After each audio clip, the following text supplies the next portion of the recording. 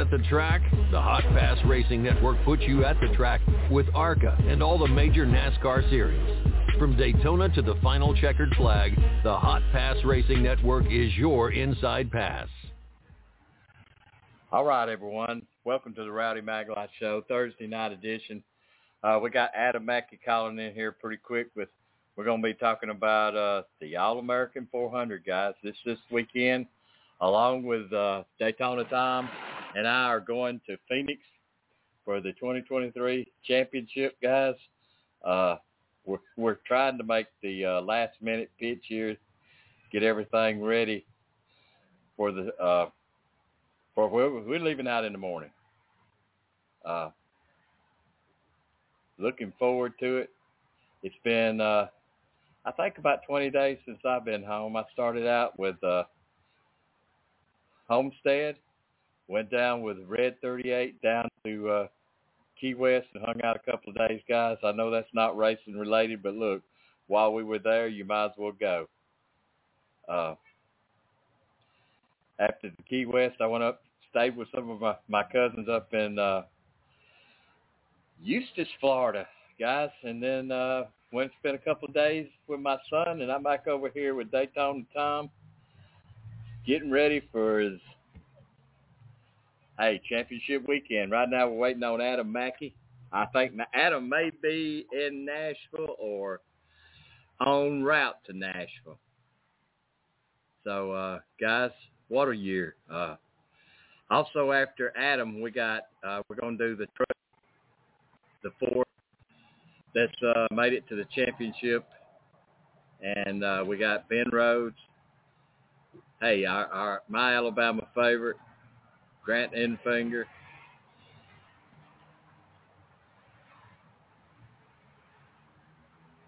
Each one of those are about 30 minutes. So still waiting on okay, just shout Adam. Out when you want me to do something. Waiting on Adam to jump in here. Just text him over my phone number while we're waiting on Adam. Guys, championship weekend, it's pretty special. First time I've been out west. Looking forward to that. I tell you what we're going to do while we're waiting on Adam, because he's driving, may have some shaky cell service. Let's start off with Corey Heim. Corey, just talk about your venture getting here and what it's been a long journey, I feel like, in a short amount of time. So, in the off season, I was pretty unsure of how this would all shape up with Tricon Garage being kind of a new slated team and having a new crew chief and team with my, personal 11 crew, and then having a new spotter and everything. So really just a fresh slate for me in the off season, and, certainly was a question mark, but in a short amount of time, we were able to form a championship contending organization and team with my 11 crews. So just super thankful for everyone at Toyota Racing and Tricon Garage, TRD, Safe Flight for, everything they do for me, and I can't wait to go contend for a championship tomorrow night.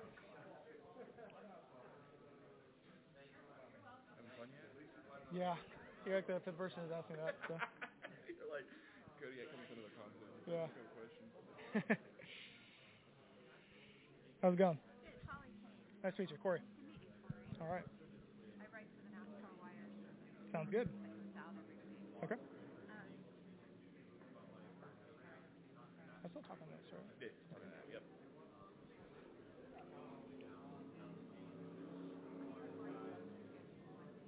We'll send you a transcript. Thank you. Especially because I'm asking questions. I wanted to ask you a little bit about the build-up coming into the year when you've had such a fantastic year as you have. How do you kind of reconcile with, now I have one race, I'm imagining you're thinking after all of that. How do you kind of reconcile that you still have to do that, or even after a fantastic year, there's still issues? Yeah, I mean, throughout the year, I've really been a believer in that we've gotten better every single week, every single race. We've improved. We definitely got up to a little bit of a slow start for our standards with the first, 3 or 4 races, but I knew we had the pieces in place. It was just a matter of kind of putting it all together for me. So with the, championship winning crew chief and spotter and all the variables were kind of there for me, and the help of Toyota Racing and building up such a, now a championship, contending organization. It's definitely special to be a part of such a great team, and I can't wait to go contend for it. I know you said that at the very beginning it was a little bit more iffy, but really you have sustained, arguably in a way that very few guys have been able to do all year. Some people get hot at the end, some are at the beginning fade, and then have to do it. But you've really kind of maintained that type of thing. Is that indicative of how you have had past experiences, or? I don't know. It's hard to say because I haven't really run a lot of full-time seasons in my career. I mean, I ran the ARCA season in 2021, and we were pretty steady all throughout the year. But I definitely think it's more about just kind of getting our feet under us in the beginning of the year with, once again, just a brain, like everything was new to me. So once again, there's a question mark to start, but once we got our feet under us and knew what we had to do to keep improving and get to this point in our year, we really got our feet under us and started running. So, once again, just super special to be a part of it. What is it like to kind of be declared the favorite? Is that a good thing, or does that make an extra hurdle you have to do? Some people would rather go in kind of low-key, but you're the favorite and everyone. Well, I've heard it go both ways, so I don't know. But, I mean, I think we've definitely earned that label, I guess. It doesn't really matter at the end of the day, but until you win it. But, I mean, I feel like we've been just so rock solid and consistent ever since kind of the springtime. So we've certainly done a really good job of just making sure we execute every week and we show up with fast 100 TRD pros. And I feel like ever since around Martinsville when our first win happened, we kind of knew that we were capable of it. It was just a matter of executing from that point.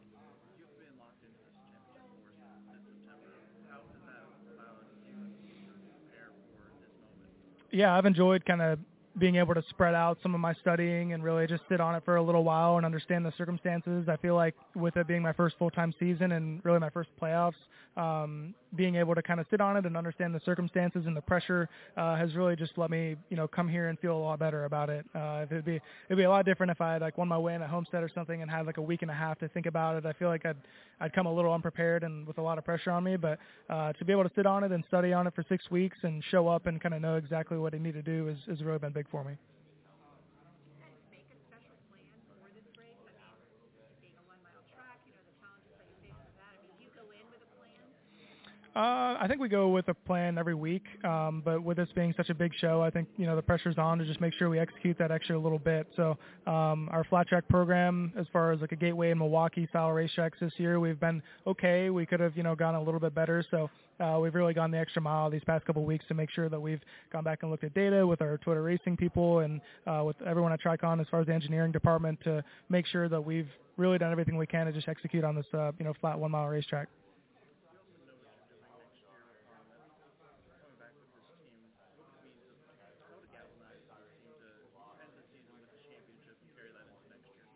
It means so much. A year ago, a little over a year ago, we announced kind of our plans to, start TriCon Garage or Twitter Racing, and everything was kind of up in the air as far as will we be successful, how long will it take, and within a couple of months we were already winning races. So to be able to actually have a true off season to really think about it and build on the data that we've kind of found this year, it'll be super special and be able to kind of go that extra mile and win more races next year. So I feel like last off season we were just trying to get all the variables and really just get to the racetrack, and now we've got everything under us that we need, all the equipment, all the all the data. So next year will be special for sure.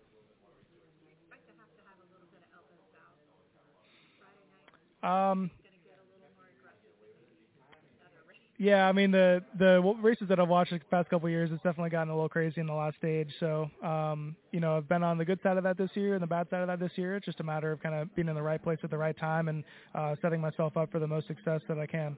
So you expect it anyway? I would say so. Yeah.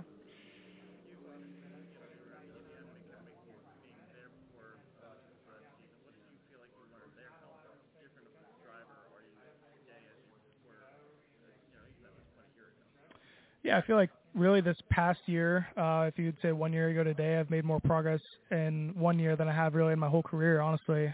Just being able to, spend time with Scott Zipadelli, a championship-winning crew chief, and Tony Hirschman, a championship-winning spotter. Just all the pieces were there for me, and it was just a matter of kind of, blending that whole team and getting our feet under us. So, I really feel like my development has been big this year with Track on Garage, and I look forward to, making that better next year as well.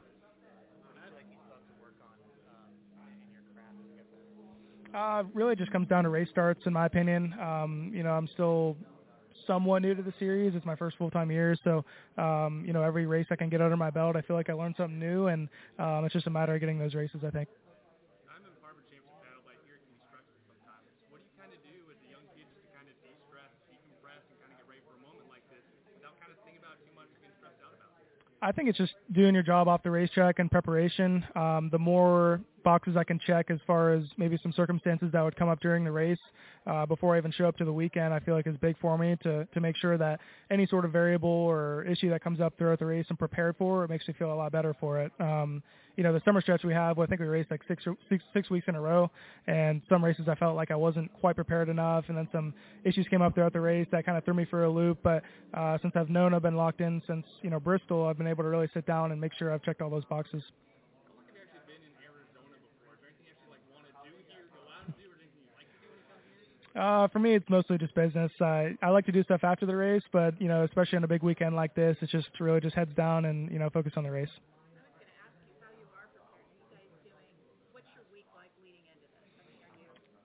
A lot of laps on the sim, to say the least. But I like to go back and kind of watch the previous races and see, strategy-wise what worked out for people and what didn't. And also just with the, access to the Toyota Performance Center we have in Mooresville, North Carolina, being able to talk to some other drivers. I mean, I see, John Hunter over there, Christopher Bell, able to kind of talk to them about what their experiences are with, prior Championship 4 experiences and just what they did to prepare for the race and kind of be mentally, calm, cool, and collected for it.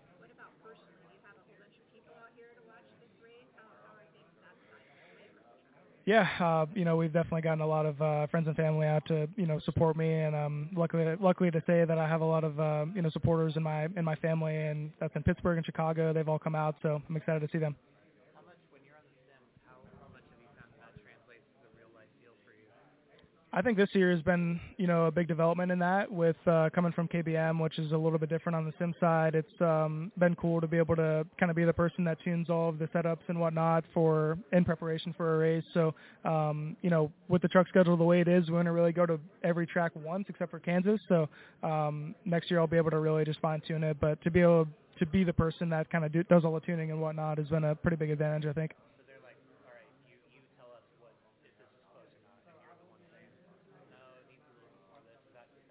Yeah, pretty much. Yep. That's a big role. Yeah, it's been good though. I really feel like it's been a big part of my development in the past year, and I've really learned about a lot about the engineering side of it. So, this year's been big for me, and I feel like I've really grown a lot. You mentioned restarts earlier. How do you anticipate those factoring into what we see tomorrow night? Restarts will be big. It'll be definitely, it's one of the biggest characteristics of this racetrack, the way you approach them, and you can see guys 3 or 4 or 5 wide, even from the drop of the green flag. So definitely not going to be easy. I feel like it's just a matter of kind of putting yourself in the right place at the right time. You mentioned Hirsch and Scott.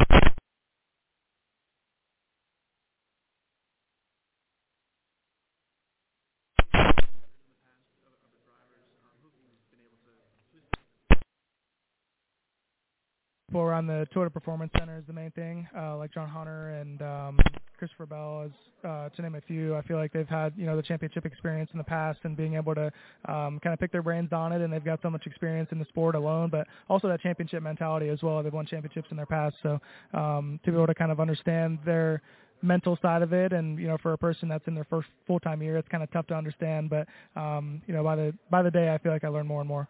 Is there anything throughout this process that has surprised you about getting ready for tomorrow? It's hard to say. I mean, not really. I feel like just being around the sport for a while and being, a fan before a driver has really given me a pretty big understanding of what it's like to kind of be in these high-pressure situations. But with the truck schedule being as spread out as it is, I've been able to kind of think about it more and more. So I'd say it's all kind of going to plan so far. You mentioned that fandom. Can you explain kind of like what your path to being an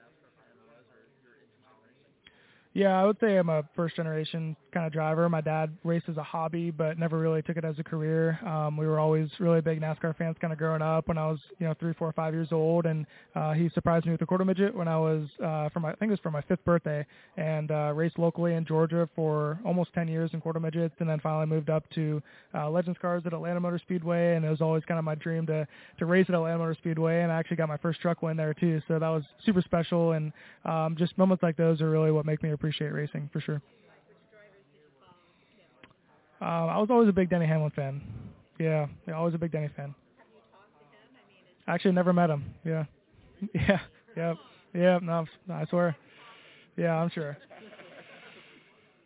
Corey, are you excited about 2024, knowing that your plans are solidified and to get back with Tricon and be able to build on what you've done this year? I'm super excited. Those group of guys have been, super key in my success this year, especially, Scott Zipadelli, David Gillen, Kevin Ray, and everyone at Toyota Racing as well. Just the effort and the dedication they put into this program this year without a really true off season to kind of look everything over, and the fact that we're going to be able to do that this off season is, super exciting for me personally. And, to our standards, I feel like we got off to a little bit of a slow start this year. So to be able to go back and look that over and get ready for next year is going to be super big for us. Your top 10 streak is beyond impressive. How do you pull off something like that? Knowing how tough the competition is and restarts are crazy and everything else, how have you been able to manage that streak that is beyond out of this world? I think just showing up to the racetrack every week with, all our boxes checked in preparation, all the sim work that we've been doing throughout the season and being able to really execute on that with Scott Zipadelli and our crew has been super big for us. So, being able to prepare every week and just know that we have a fast truck and have the confidence in our team that we're able to go out and win every race, has been big for me. So hopefully we can, gain on that and, maybe get a couple more wins next year. Thanks.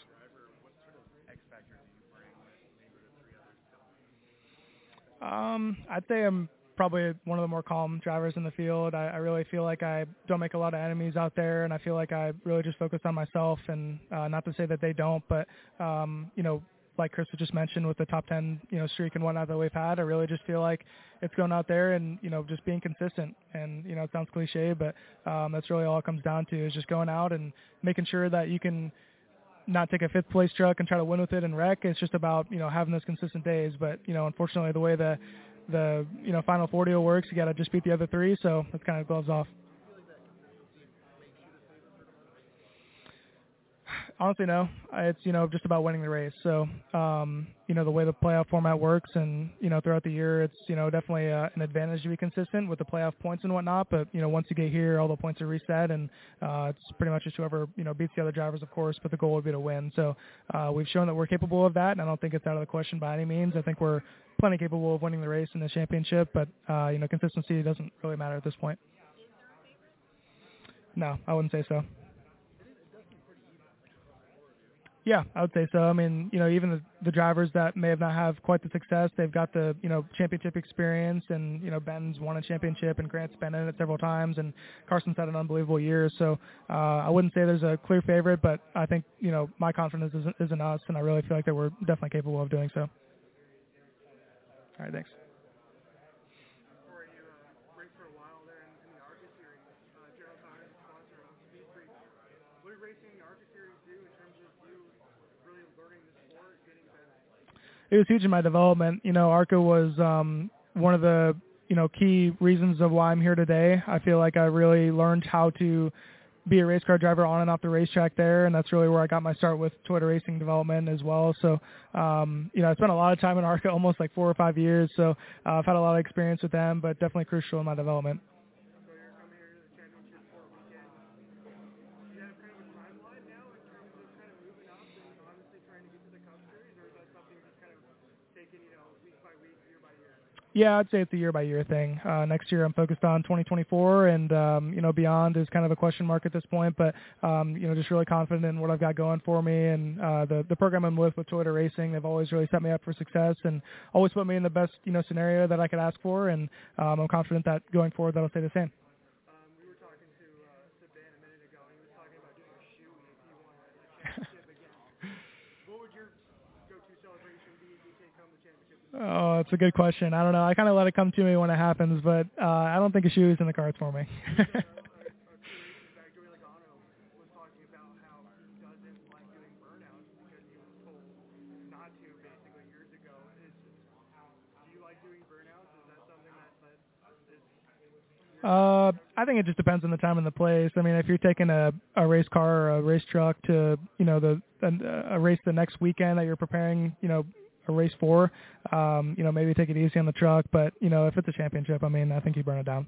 There's a lot of conversation this week about what it takes so that you don't crack or a team member doesn't crack. Because, the crack in it is what makes it hard when you run this final race. You don't know what to expect if you haven't been through it before. How are you prepared to handle the intense, crazy pressure of a championship four, at your age?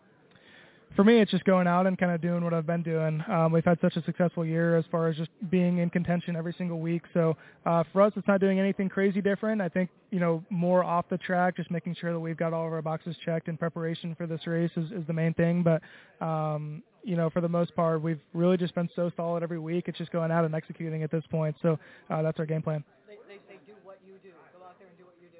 That's right. Yeah. That's right. Exactly. So when you talk about preparing, how much of it is mental? How much do you think of this final race is mental, not just for you, but for the team?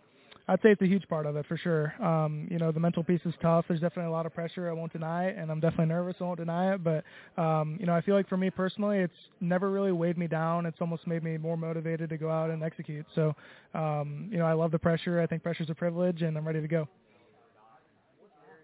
Good answer. Thanks. Appreciate it. What areas do you think you made improvements?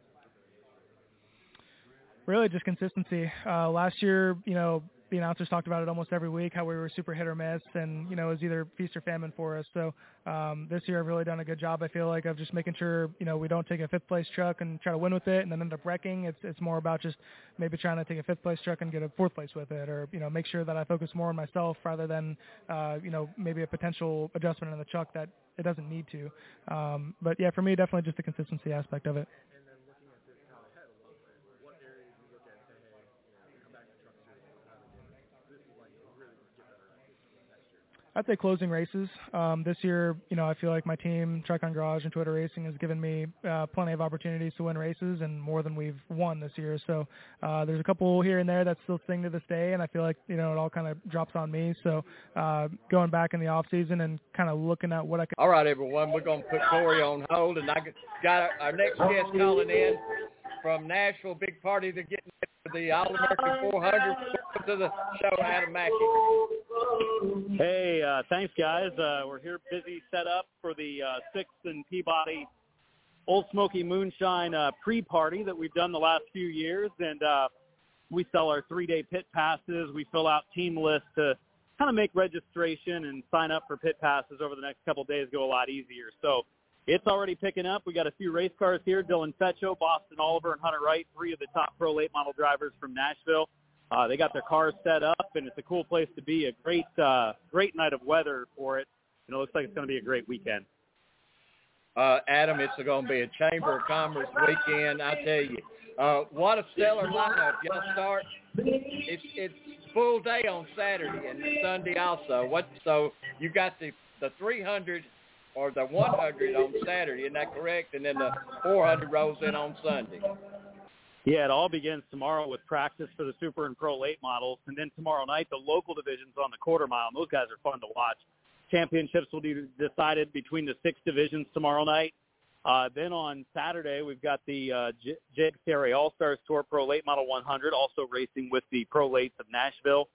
And we've got the CRA Street Stocks. We've got the Boers Compact Touring Series all in action. So that's going to be a fun Saturday night and a great show. And, yes, you're right, the 100-lapper for the pros on Saturday night this year instead of Sunday to really spruce up that Saturday night program, because the 300 on Sunday for the super late models is a show in itself. One race that day is a big event, and that track's 5/8 mile. It takes a long time to run 300 laps with pit stops and everything. So it's an action-packed weekend. A 3-day grandstand ticket is a great deal. $50 for a 3-day grandstand ticket gets you in all 3 days. And on top of that, you get to spend a weekend in Nashville. It's like a vacation. Adam, there's no better place, folks. There's no better place to see a race than the Fairground Speedway. Is that not right, Adam? Come on. Yeah, absolutely. It's a place to be. I mean, that's why I think this race draws a good field of cars. Just with our 4 divisions that we'll be racing on Saturday, over 120. Counting the Friday night divisions, you're going to be looking at over 200 race cars here this weekend because they love coming to Nashville. The track is historic, and then they get to come and enjoy the sights and sounds after the races, go out on the town, whether it's Broadway or Printer's Alley or some of the other areas in town. It's just a place to be. Darrell Walters, the Master Sir, what? Grand Marshal. Grand Marshal Darrell Walters this weekend. Yes, that Sunday. He's looking forward to it. Loves Nashville Fairgrounds Speedway. Got his start there. Did so well in ASA over the years, and obviously this is the return of ASA with the Stars National Tour for their 10th event of the season. So he's coming out to spend some time. He'll probably join us on the broadcast. He's going to give the Start Your Engines possibly on Sunday. You know, he's going to be down there greeting the drivers, and he's looking forward to coming back this weekend. Man, Ty Majeski is just eating it up, isn't he, Adam? You know, he has, but he's had bad luck the last couple races, so all of a sudden you've got a points battle. You got Cole Butcher from Canada is only 8 points behind. That's a matter of like 3 spots or 2 spots. It's not very much, plus qualifying points, lead lap points, all of that. It's going to be pretty crazy watching that point battle between Cole Butcher, who has done well at Nashville, and Ty Majeski, who really doesn't have Nashville experience. So it's going to be a big difference when you look at Sunday what we're going to see. And you got a canopy over there under the stadium. ASA brings a great crowd. The 39th Annual All-American 400, Adam, that's Sunday, correct? Absolutely. This Sunday, you know, you can get all the information, tickets, detailed schedules, and more. Either go to starsnationaltour.com or NashvilleFairgroundsSpeedway.racing. Either of those 2 places, great spots to check out all the info, entry lists, and more on this weekend's event. Adam, we appreciate you taking time. Looking forward to seeing you again. All right. Thank you, guys. Thank you, Adam. Adam Mackey with Track Enterprise, guys. All right. Yep. Have a good one. Thank you. Thank you. Great, guys. We had Adam Mackey with Track Enterprises. Always does a great job. Sound like they're having a party there tonight, guys. Kind of busted in on Corey there just a minute, but we didn't leave but just 3 minutes off of his interview. Another one of the guys in the Truck Series battling out in the round of 4, and that's Carson Hocevar, guys. Carson's has had a stellar career so far in the Truck Series in the Final 4. He drove some Xfinity. He drove some Cup. Look for great things out of Carson Hocevar this year coming up. So how are you feeling going into the championship 4? I mean, I feel pretty good. I feel like we've had a lot of speed. I feel like our trucks have been quick. I feel like, you know, we're fought through adversity when we needed to. Felt like when we have not the fastest truck, we're able to make it really quick. Just feel good, you know, all the way down the chain. You know, all our crew guys, your crew chief, spotter, just all of us, you know, feel, you know, pretty confident about what we have and what we have to bring to Phoenix. And basically, you know, how do you like this racetrack? You know, how do you think you'll perform here? It's going to be hot on the weekend, probably slick and a little loose. Yeah, no, I feel pretty good about Phoenix. You know, last year I thought this was my worst racetrack. So I've gotten to work on it, I did at least 10 to 15 days in the off season alone on the Cup car, because they wanted to work on it. I was working with Trackhouse at the time, and at the time they ran second, so they wanted to really focus on Phoenix and figure out why they ran second. So I was fortunate enough to run a lot of laps mimicking, you know, the Cup guys that run really good at Phoenix. And then myself, you know, I've worked on Phoenix, you know, watching data, asking friends, family, or whoever, you know, just even what they thought about Phoenix, you know, asking Josh Wise, you know, who works with Chevy really close. And we've worked on Phoenix in the sim. We've done at least 100 runs of sim just on Phoenix alone in the playoffs, from the start of playoffs to now. So, I don't think it's from a lack of effort. How many laps do you do in a typical run? I mean, we do anywhere from 2 to 20 to, we've done a lot. I've done hours upon hours. I've done Cup Sim this week, or, this past few weeks for Phoenix with, teams run, with HMS to run for the Final Four. I've done days with Josh Wise that we don't even work on the race car, we just work on myself. And then obviously with Nice, we've worked, since beginning of the year even, just working on Phoenix alone. That we've hit terminal velocity. We said, we were like, man, I don't know how we make this thing any better. We got 50 minutes, let's just stop. And then all of a sudden we're like, hey, like, we're going to skip this day. And then Phil will dream something up, and he's like, hey, you want to go spend an hour? And we're like, all right, we'll just go spend an hour. So, when we think we didn't have anything and we didn't have any more tries, we still would manifest some tries. And I think we got it even a little bit better just in the last 2 days. What did you learn on the upside to help prepare you for your rookie season? A little bit of everything. I've had my own little mini season, honestly. I ran top 5. I ran 30th. Went forward on restarts, went backwards on restarts. I've had really good conversations. I ran really good conversations in the garage about how I've raced people. I've had bad ones. I've had to learn. I've crashed a time or two. Just done a little bit of everything. I've had my own little mini season, mini crash course, but I think it's been a big help that hopefully I can be able to start to slow down a little bit and go faster that I found in the truck, where right now I feel like I'm at 110, and hopefully I can be able to bring it down a little bit with a little bit more speed we can put in our cars in the Cup side. Kyle Larson's been able to do this then because he said it screws with his head. It's just not helpful to him because it doesn't help him. He overthinks it in areas that aren't applicable, and maybe he's so used to running different cars. Do you know what he's talking about? And for a young driver, you really probably need it, but do you understand what he's saying? I did. Josh Wise uses iRacing as a tool, and he asked me if I wanted to go on iRacing this week, and I said no. I said I didn't want to do any. Like, I use iRacing as a tool a lot, but this week I didn't. I wanted to avoid Phoenix at all costs, just because I knew exactly what our sim drove like. I didn't, with our setups, with our truck, with our models, it's about as close as you can get. I didn't want to have in my mind, just sort of a generic, idea. They're not constantly updating. We rescan every single. Chevy rescans the track before we go, and it's constantly updated. iRacing is not perfectly updated, so I could see that because it's just a little bit similar to what I think. Obviously it has a little bit more resources than us. HMS always seems to have a lot of speed, and he could kind of get away with it being a Cup champion, where I feel like I really want to work on the car, work on myself a little bit in the sim. But yeah, I take advantage of it, but I know exactly what he's talking about, because I did sort of the same deal with iRacing just this week, just because I wanted only my truck to remember and think about. Is it difficult to adjust going back and forth between Cup and truck on the sim, or is it more helpful?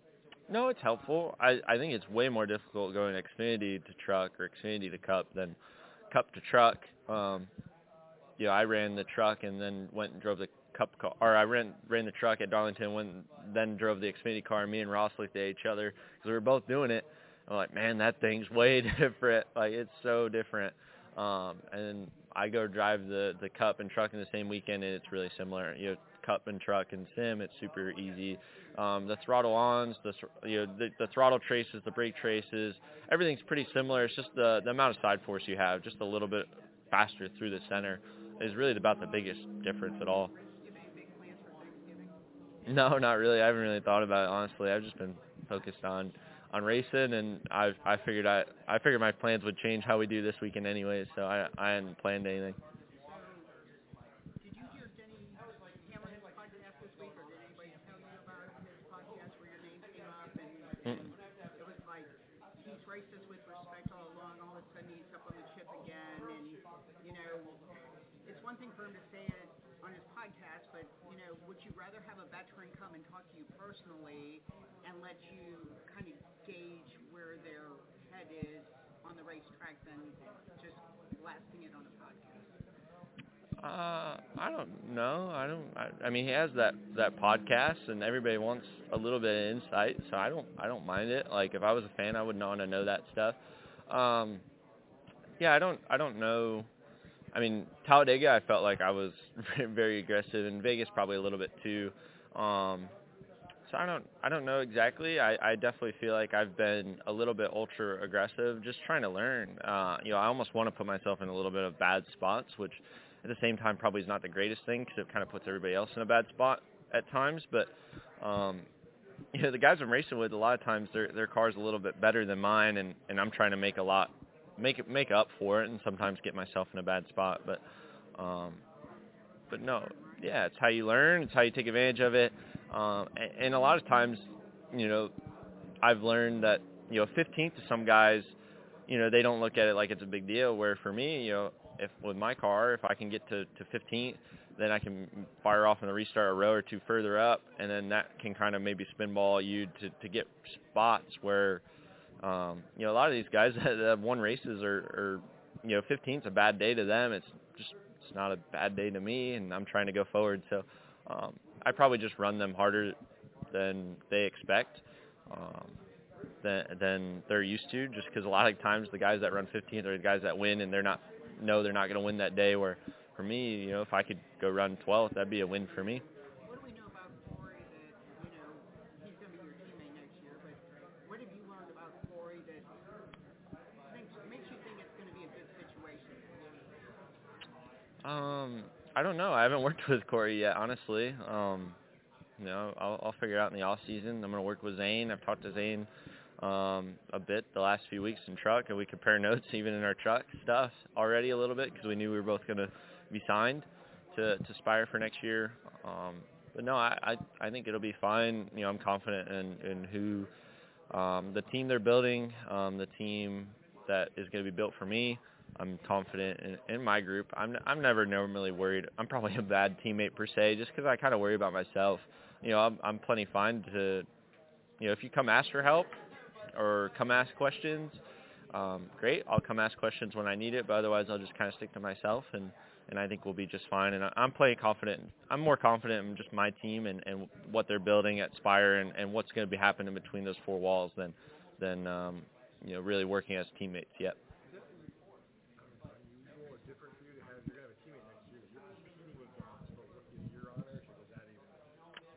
I don't know. I think it's more weird that we're gonna have different alliances. I think that part's the weirder part. Yeah, I don't know about the Rookie of the Year part. I haven't looked too far into that. I'm confident I can have a shot to win it. But I'm more worried about, like, I mean, truthfully, like, I feel like the tip of the mountain for me is to try and somehow point my way into the playoffs. Like, I'm more focused on that. You know, my goal is somehow to be 15th to 16th in points. You know, that's my overachieving way, you know, maybe unrealistic expectation of goal, you know, and whether that takes me next year, 2 years, 3 years, you know, I think that's tip of the mountain. Obviously, win a race is a goal, but I mean, that goes without saying, right? Or run really good, that goes without saying. But, you know, if you were able to do that, I mean, there'd be plenty of really top tier A programs that would miss the playoffs. And, you know, I think if I run, you know, how we hope and expect, and I know we potentially can, especially with what's coming into the building, then Rookie Year might take care of itself. As you were looking this summer, you know, evaluating your next opportunity, where it was going to be, how did Spire sell you on what they were doing, and ultimately what made you decide this is perfect fit? I mean, the real answer is it was almost the only deal I had on the table. So it was really easy for me to pick that one. But like I told them, I was like, man, I don't know if there was a lot more deals that were on the table. I wouldn't have just picked that one anyways. I mean, at the time, I didn't know what all they were buying and building and how much money they had coming in and how much they were able to invest, right? You know, you hear all the things of, yeah, we're going to do this and that, but the fact they did it right away, you know, and even without selling me on it, you know, I knew what we did at Gateway and what we could achieve, and felt confident, maybe a little bit of overconfidence in myself that, well, I feel like I can take a decent car and make it better than expectations. So I was like, okay, as long as I have a decent, program and I can do that for 38 weeks, I think we can put something together. But then they're like, hey, by the way, after I was already signed, hey, we're buying KBM, we're buying all this stuff. You're going to have a little bit more alliance with HMS, and now we're going to have a Trackhouse alliance. We're going to be more aligned with Chevy than we ever have. And I'm like, okay, well, I'm going to go buy a lottery ticket too. So we'll buy that one after we're done, after I hang up the phone. But no, it's I'm excited and happy about it, and glad I'm going to have Spire on my suit patch next year and be able to walk into that building. And I think perspective is very important. I think that's the right word. Perception's the right word. And the fact that you have a building like that screams big team or a little team that's bursting into hopefully being a big team. And if you look like a big team, and I'm sure you'll play like a big team. And I think they're getting closer to that goal. In a way, does that help you make you more stronger physically, mentally, and also psychologically, considering the year that you've had where you have finally got the win and then getting that cup opportunity this season with Legacy and now full-time next year with Spire? Yeah, I think so. I'm excited for it. Hopefully I have a truck championship to put on the table and on the resume. But no, I'm excited for it. I'm not. But there's a lot of times where guys are in the seat I'm sitting, and they're trying to win the championship to guarantee themselves at least a shot at a job next year. And I'm getting a hell of an upgrade per se in the ranks level, right? And that part I don't have to worry about. I can just go out, and this is a bonus for us. I'm gonna hopefully keep this race suit on a few times next year and get to go play with the trucks on Friday with my guys and Al Neese and everybody there. I get to go, just go have fun with them. It's our round of golf per se. Instead of us all coming back together and playing a round of golf or going to a cookout, we'll get to go try to race for trophies we missed along the way. And but just hopefully we can get the shot at the big trophy. Carson, when did you stop auditioning for your next job and start have that pressure lifted off? I don't know. I don't know if you ever really stop.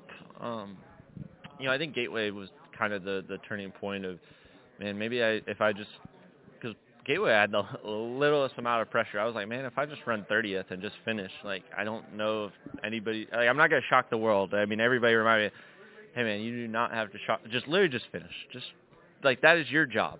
Make sure the car is clean at the end, and you'll be just fine. And obviously there were circumstances that I could not control, but, I mean, we drove to 16th, and everybody was, there were, team owners all the way down every team owner is there almost every Sunday. Truck's a little different, but, almost every team owner or, big guy is standing on their hauler. And I got a lot of head nods when I walked back to my hauler, and I was like, man, that's pretty cool. I was like, maybe I had the littlest amount of pressure and drove probably the best I've ever drove. I was like, maybe it's, I just got to just start driving as I know to drive and instinct and not be so emotional about it, and just kind of just relax and enjoy and just try to go fast every lap. And that's what really kind of turned it. But your plans weren't locked in, so there still is pressure, I would imagine. You're still trying to audition for something. Yeah, a little bit. I had an offer to go back and run trucks, so and it's all about money-wise, and we're trying to put together a deal with Junior at the time for Xfinity, and running the Spire part-time car, it seemed like a good fit. And I mean, it was just super tough to get the sponsors. I mean, they were doing a lot for me to help me out, but I still kind of couldn't get there, and there's just a lot involved. And I was like, man, maybe I'll just never get in a Cup car or get in an Xfinity car, because no matter how many races you win or do, it just kind of comes down to what you can bring to the table. And I knew I didn't have a lot, and so I just kind of just relaxed and knew, hey, worst case scenario, I'm going to have a truck that I can go win races and try and run for a championship. So what am I auditioning for? And then all of a sudden the Spire Cup deal came up, and once I stopped worrying about my future and just kind of let it happen and let things happen, all of a sudden the deal kind of came together. What do your parents think of all this, all your sort of rocket ship towards starting this? I mean, I don't know about stardom, right? I don't know about that one yet, but I mean, they're super proud. You know, they've drove me everywhere. We've gone everywhere and everything, and they've been with me from the start. My dad hasn't, just because he had to fund the store. You know, he had to. I mean, he burned his retirement fund. He we were one COVID pandemic away from selling the house. Like, I mean, there was real conversations. If the pandemic didn't happen and East Motorsports didn't come apart, we would have sold our house, you know, just to get a small house and be able to afford racing and give it a shot. And, you know, they funded a lot of my racing career, but they had to, I mean, the store is not any bigger than this room. They have 3 employees at the time, and not including them. Like, I mean, the store was closed and my dad was gone, so my dad never could come to races very often. And the second I signed a cup deal, I was like, man, like, Sundays, my dad's store is closed on Sunday. He can come to races now. And so that part's been super special. Just knowing, like, how close we were to just burning everything they owned, and you know, they still don't have a retirement fund. You know, my dad's still gonna have to work for next few years, but you know, now that I at least have a little bit long-term future, you know, it's just gonna at least not stress them out enough. You know, they were always the ones that didn't tell me I'm gonna be the next Jimmy Johnson, or you know, they were the ones saying, hey buddy, like, if you're dumb, you're gonna be working at Wendy's. Like you're gonna have to figure this out. And I had to bet with my mom, even because she was like hardcore going on to college. I was like, you burned enough money on me. You're gonna really.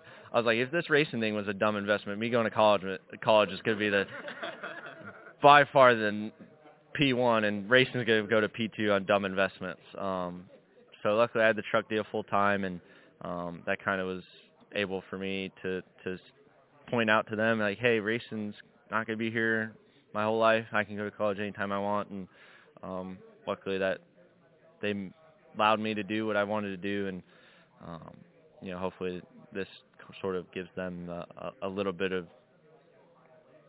I don't know the right term, but, you know, ROI, return on investment. I don't know how to perfectly say it, but just a lot of validation and hopefully proud of me. You have had quite a range of experiences this season.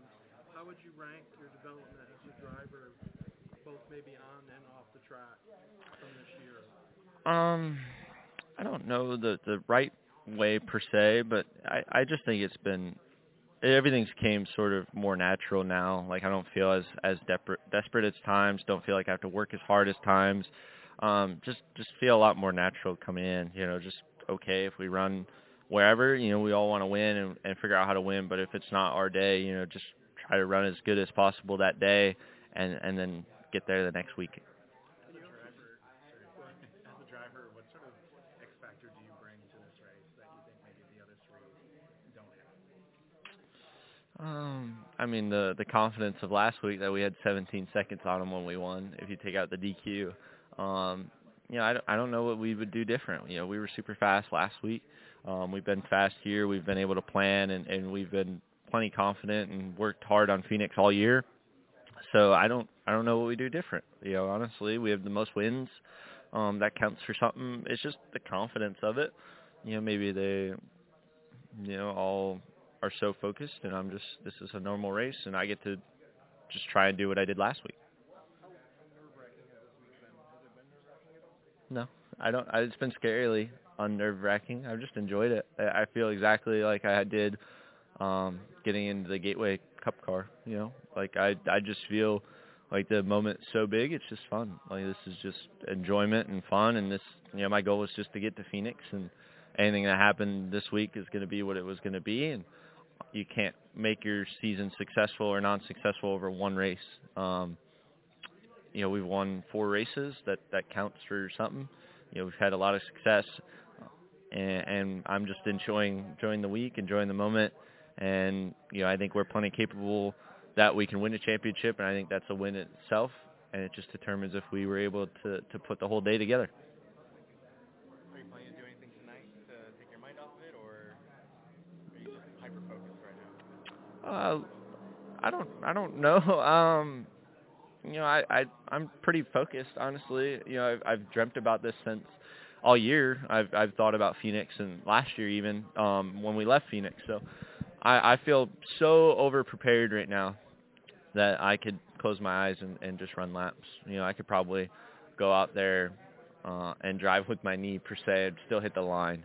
My knees are luckily long enough that I could be able to probably do that. But I've just enjoyed it. I'm plenty confident that I don't need to get my mind off it. We're going to go to a team dinner and enjoy and have fun. And it's just another weekend at the racetrack.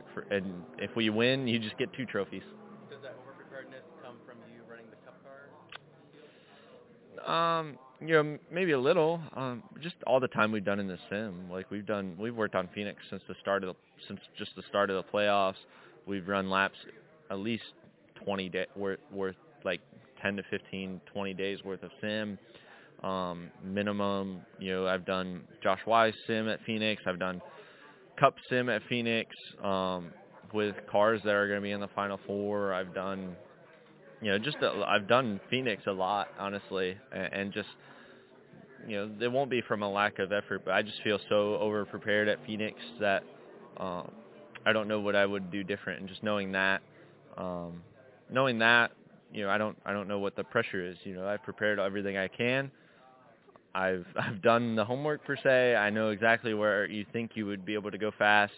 Hopefully that translates today in practice. But if not, it wasn't from a lack of effort, and the effort's the only thing you can control. Was all that sim time because you were overconfident, or maybe not overconfident, but just confident that you would be at Phoenix racing for a championship, or was it just more preparing if you did make it to the Champ 4? Yeah, we won Richmond, and I looked at Phil and I said, "Hey, you want to start on Phoenix?" And he's like, "Yeah, I was kind of already thinking that." I was like, "All right, anytime we're in the sim, we have to at least run one run at Phoenix." And it was always like at least 30 minutes minimum. But we'd always just run laps at Phoenix. At Homestead, we barely ran any time, and we won, and it just proves that, how good our trucks are, that we were able to completely focus on Phoenix and still go to Homestead and really go fast. But we were already working on Homestead almost before the playoffs too. We've just been so far ahead this year that we've just been pretty confident everywhere we go that we've just been prepared. And by the time the week comes, we're not stressed, not freaking out on, man, our setup's not very good. Just this whole playoffs, we've been just, man, we're pretty good. Like I don't know what we changed, and then we get to the racetrack and we're pretty fast too. Do you expect this race to play out where it kind of lets you championship 4 guys decide it all, or do you expect it's going to be just as, shall we say, exciting as we always see these truck races? What do you kind of expect? I mean, if you look at the Homestead results, all 4 of us are in the top 4, so I imagine Phoenix not to be any different. Really? So you think it'll be calm? What are your expectations of the actual race? I think there'll be controlled chaos a little bit, but I don't know. I mean, this track's not very like bump and grind and be very tight. I think there'll still be a little bit of racing between us, but I think the biggest thing is going to be restarts. I think that's going to be the most chaotic. It's just the restarts. If 1 or 2 of us doesn't get track position, or if the field ever gets flipped, whatever the case may be, I think that's going to be the biggest thing. I don't foresee all 4 of us like on top of each other, running into each other during a green flag run, or like running the top, or like I don't foresee that. I just think it's going to be either green white checkered or late race restarts that all of us are sort of blocking each other, or just knowing that we're all really close together, and just knowing whoever gets out to lead is probably going to have the best shot. You have some sim stuff. You had that big NASCAR thing that you had the PSP. Kind of curious, how does that compare with the sim work that you What, the PSP? Yeah, you ever playing with the PSP? I mean, I did a lot of running the wall, honestly. I was not very good at the PSP. It was actually my crew chief's kid, Matt. He was his PSP, and we were playing on it. And I did a lot of Ross's Hail Melon move just because, I mean, it's hard to do while you're flying. But, yeah, I was not very good at the old PSP controller, so I did a lot of running the fence, so I don't think it's very accurate. But it's just the idea of, like, Of course, like another thing at Phoenix, just running laps any way I can.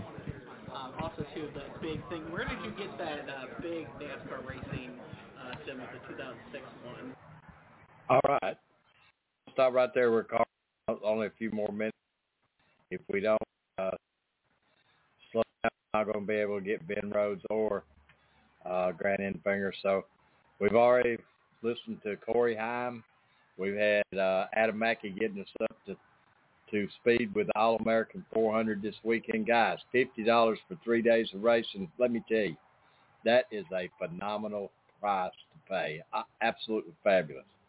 Also, it's the grandstands, man. I'm telling you, it's so much tradition.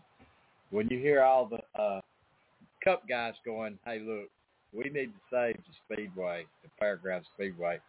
It's too much tradition there. We don't need to get away from this. I mean, from Junior, William Byron, this has been going on now for about 3 and 4 years.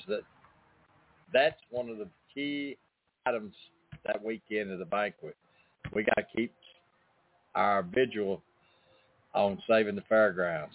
Hopefully, we're kind of there, but they sure still trying to squeeze her out. So, guys, another truck champion, Ben Rhodes. We're going to listen to Ben, and then we're going to move on to Grant.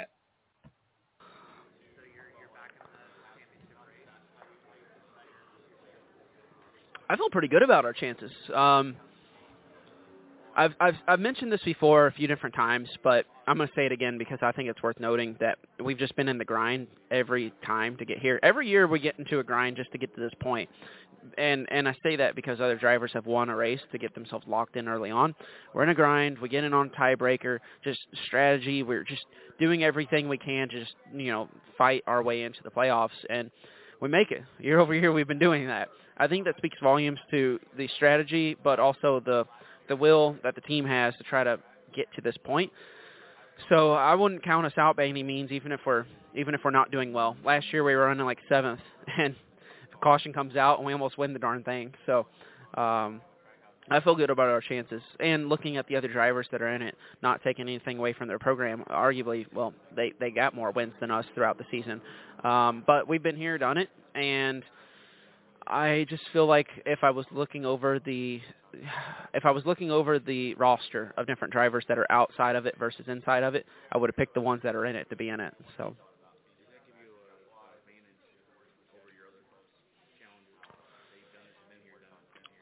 Mental advantage for sure, but that can only go so far. When the green flag drops, everybody should be feeling calm. I mean, if they're not, that's great for me. But they should be feeling calm and then relying on their equipment at that point.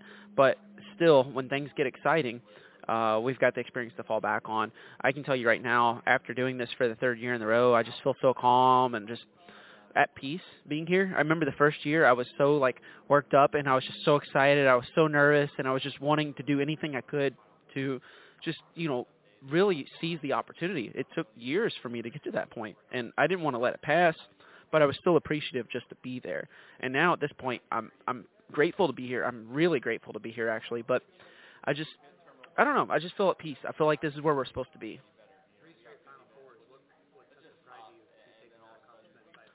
So I didn't think nothing of it at first, and then my crew chief sent me some stats about it, and I was like, wow, I guess we should consider ourselves.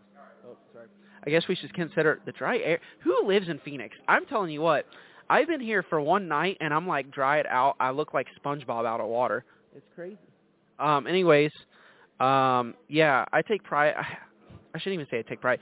He sent me the stats that we made it 3 years in a row and what that meant, and I didn't really think anything of it. But, yeah, reflecting on it, it is pretty special accomplishment, and I think that was my point earlier is the fact that we've, rooted and clawed our way into every single one of them. It wasn't like that we won and luxuried our way into any one of them. It was tiebreaker twice, I think, at one point, and 1 point on another. So it's been just a grind. But I think that prepares us better for Phoenix than anybody because we've been racing every single race like it was the last, like our lives depended on it.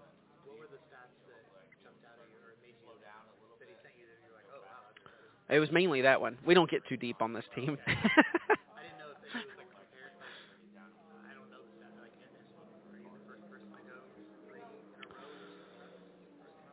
I think so. I think we are.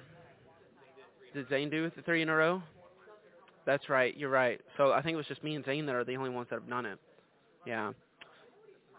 It's a nice club. The crazy part is people be like, they always tell you, you got to lose one before you can win one. We won one, and then we lost one. I'm like, well, this is terrible. So I knew what it felt like finally. It's terrible. I don't want to feel like that again. So you better believe we're going to do everything we can this race. The dejection you feel and that just carries with you for so long, especially when it's a late race restart. 3 laps. You're looking at less than a minute and a half between knowing if you're the champion and not a champion. What other? I don't know. It's incredible. It's hard to put in words, really, what that is and the range of emotions you experience from the drop of that final green flag. And that's what last year was. And I can actually point to one specific instance on that race, those last minute and a half, that led to where we were second place, right? So I know what not to do now. I lost one. Now I know not what to do. The first one, we just kind of figured it out. So hopefully we just figure it out again. I don't have to go through the adversity, but we'll see. Thank you. It's big for us this weekend, actually. I would tell you most weekends no. And the reason why is when you're midway through the season and you're working on trying to develop new setups, new packages, new body builds, well, we've kind of got a lot of that figured out, but we do have a new package we want to implement this weekend. We're starting out with it. We have no experience with it. And if it was a normal practice session, we would be like, what do? That'd be a really hard decision. So we've got All Reliable 2021, 2022 set up, teed up, ready to go. We can switch over to that in probably about 10 minutes in the middle of practice. But we want to start out with what's unknown, what we think is best, putting our best foot forward. But there's no guarantees with that. So, thank goodness we got 50 minutes to figure it out.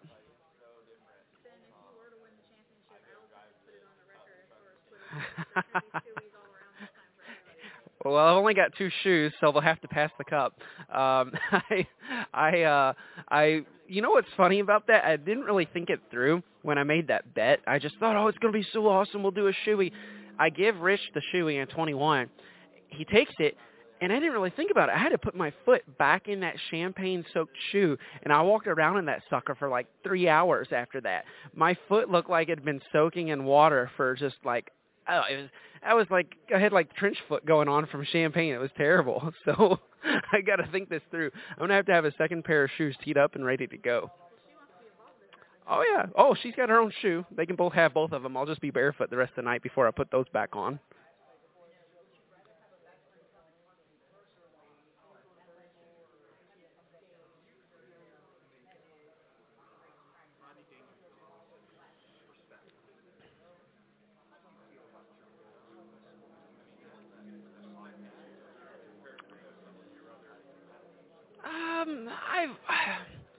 I've always been considered the dark horse, I think, because we do have to fight for it so hard. For whatever reason, we haven't really hit a perfect stride yet on anything, and I don't know what to attribute that to. I feel like as a whole, that's been kind of a thing that us at ThorSport have been working on. You look back at when Matt Crafton was just dominant, winning like 5-6 races in a season and 2 championships in a row, just killing it, right? ThorSport was on top of the world. And since then, we've been getting multiple wins as an organization every year, but it hasn't been that dominance that they experienced like they did with Matt Crafton. So hats off to him. I would like to experience that for once. I've been asking him, what's different? What do we need to do? And he's been fully involved on the development side with us. Matt has. I would say he's probably the loudest voice at the team to try to help us get better and keep improving in R&D. And things are just changing every year. The NT1 motors, the new, we got bump springs on now, everybody's body builds, everything is just getting different, even though the truck series really hasn't changed. It's developing, and it's all stuff that's hard to see with the naked eye, but it's making a big difference on the racetrack. So I would like to hit that stride, but until then, we're kind of the dark horse. We go out and we win a couple races a year, and we make our way into the Championship 4, and we show up big time in a big way. And I'm fine with that. If that's what my career is, then we're going to have a great career because I know we'll have more championships in our future. But I'm 26 right now. I'm having a great time of my life doing this stuff, and there's nowhere I'd rather be. So respect or not, I'm having a great time, and I really don't care what they think of me. I'm just here to have fun and bring home a championship to my team because I love it. They love it, and the culture's awesome. How important is he in your career? I mean, obviously won a championship, and he made a hell of a strategy call a couple weeks ago, too. Yeah, so Rich is really fun. I have some of the most fun in my racing life with that guy on the box, and it never fails. Rich just finds a way to put me in some sort of situation to be on old tires and hold him. Oh, you got this, buddy. Hold him off. I'm like, screw you, Rich.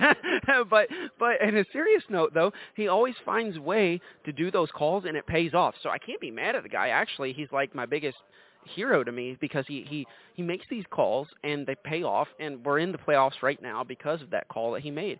We almost won the championship last year because of the call he made. Other than that, we might have been fourth. But every single time he finds a way to get us in contention, even if we're not in contention because we're just slow. He'll say, Ben, I thought we had a good package under us. I didn't bring us the best truck. Sorry about that. But guess what? Here's your 2 tires. Everybody else has 4. Go do work. And he figures out the call, and we make it work, and he does good at that. I would say he makes himself look like a genius a lot of times. How hard is it to buy into that, though, like where you are on old tires and you could be... Oh, I don't even think twice about it. When he makes a call, I'm all in, and the trust is there. Actually, in Homestead, I knew he was going to be doing something in the back of my mind. We didn't even talk about it yet. I just knew, all right, what will Rich do? We're not running good right now. It seems like we're down and out. He's going to make a call here. All right, let's see what he's got. And it's almost entertaining to me to see what it's going to be at that point. And I don't think twice about it. I just trust it completely. He tells me the goals afterwards. He says, all right, you're on new tires. Everybody else is going to have to pit. You're going to be really close on fuel, so save me what you can, save what tire you can, but get all the track position you can. And by the way, we're looking at closing the gap up between the leader and you because they will maybe catch you. Like he gives me the whole gamut of what's going to happen. And then with that information, we just go put in work. And, that's all you can ask for as a driver, is a guy that puts you in position, gives you the information and all the tools at your disposal. So for that reason, I've got all the trust in the world. If you hadn't been in other championships previously, did you find the competitors race you differently in this race, or as far as... Yeah. Depends on who it is. If it's a teammate of one of the other championship drivers, yeah, they race you a little differently. They race you really hard because they think they're helping their teammate out. If it's anybody else on the track, they race you normal, but certainly nobody cuts you any slack. Actually, I would say that's probably one of the biggest perils of being in this race is the other drivers.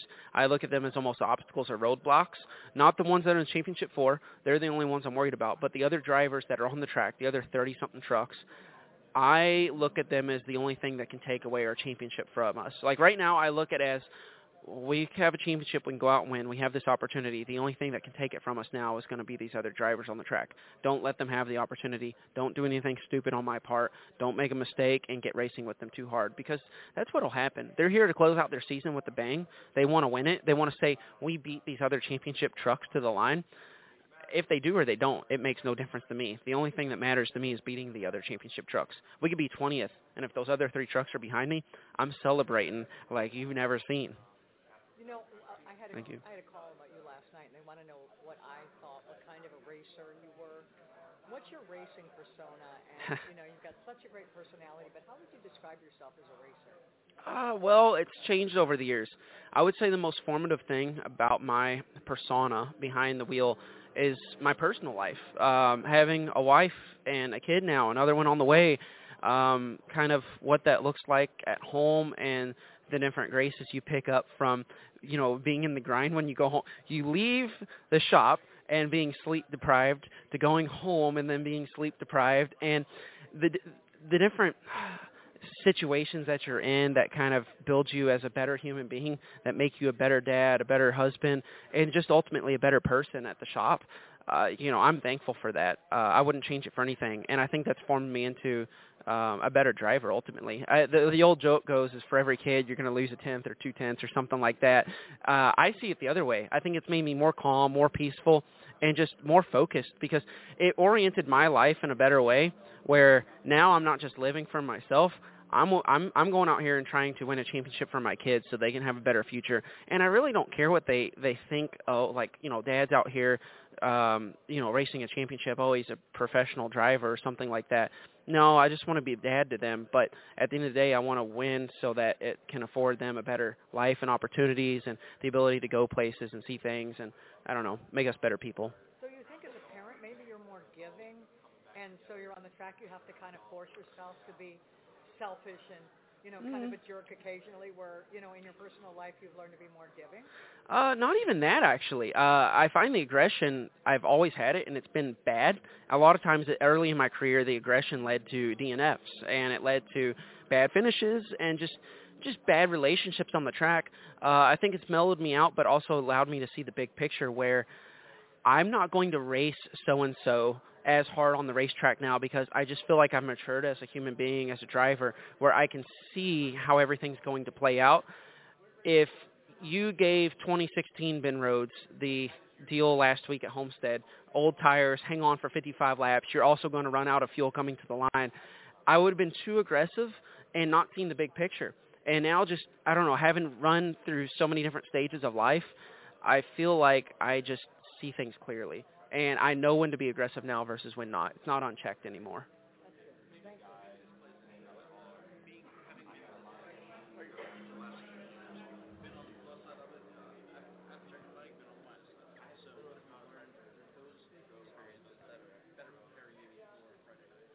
Well, the first year it just kind of happened, and we figured it out in the first try. The second year it was, well, I know what not to do now, and I can point back to one instance that made us second place. That may be unfair to say because I can't say for sure if I went back in time and implemented what I learned if we'd win it, but it'd be a lot harder fight. It would have been a lot harder for me to finish second.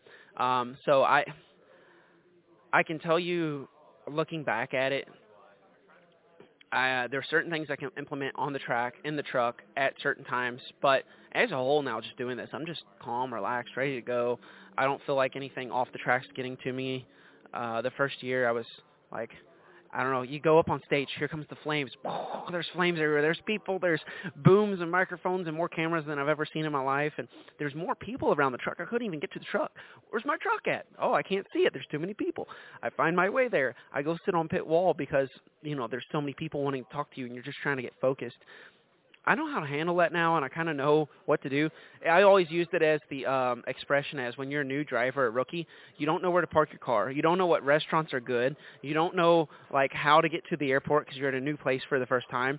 And all of that stuff does play a little bit of a factor because it stresses that you don't really think about. I don't have those. I'm just ready to go. Just chill, just relax. And, you know, these other guys are trying to figure out what to do. They haven't been to media day before. Oh, this is cool. We're having it at the track this year. It's usually downtown. All right, let's do the media scrum. You know, it's just going through the motions. Yeah, thank you. No, it's supposed to go tonight, actually. So we go to T-Bone Steakhouse every year. It's our tradition.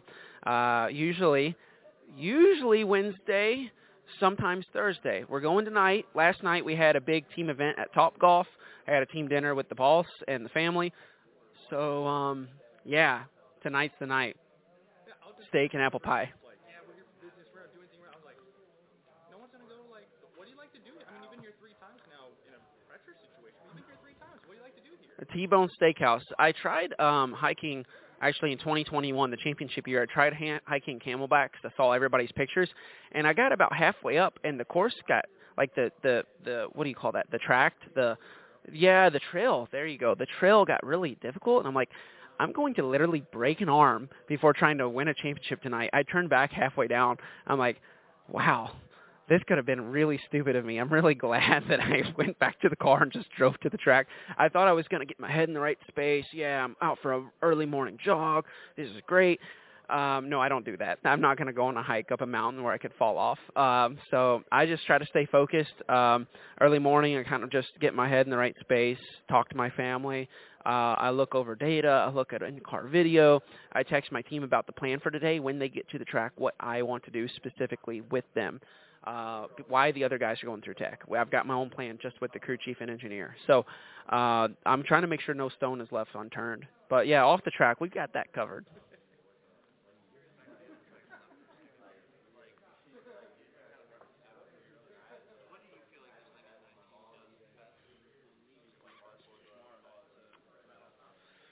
Well, I would like to say putting our best foot forward, but we showed up to Homestead thinking we did that, and for some reason nothing really translated, and we put in all this R&D on the truck, and we built this new body, and we did all these things, and I can firmly say if we didn't build out the new body and different things, that would have been even harder to drive, but we just missed it on the package. So I'm not going to say that's the best thing. I think the absolute best thing is just the fact that when our back's against the wall, we still find a way. When we have 2 tires versus everybody else's 4, we still find a way. I can tell you that there's no lack of fire in my belly. I have been more hungry now having tasted what it's like to win.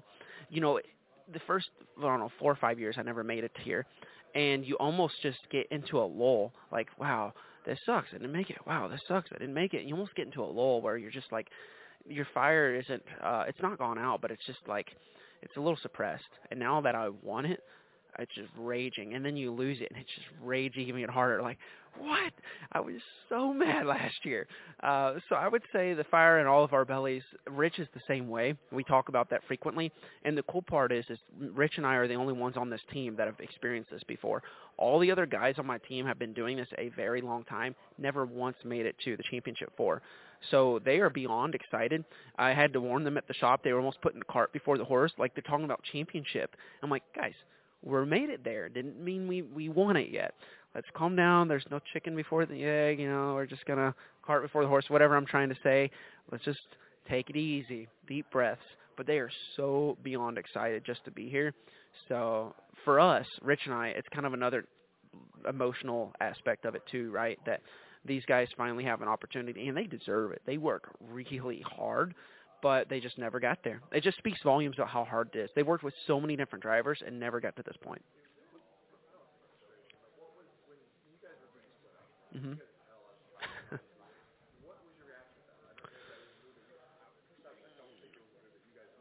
No,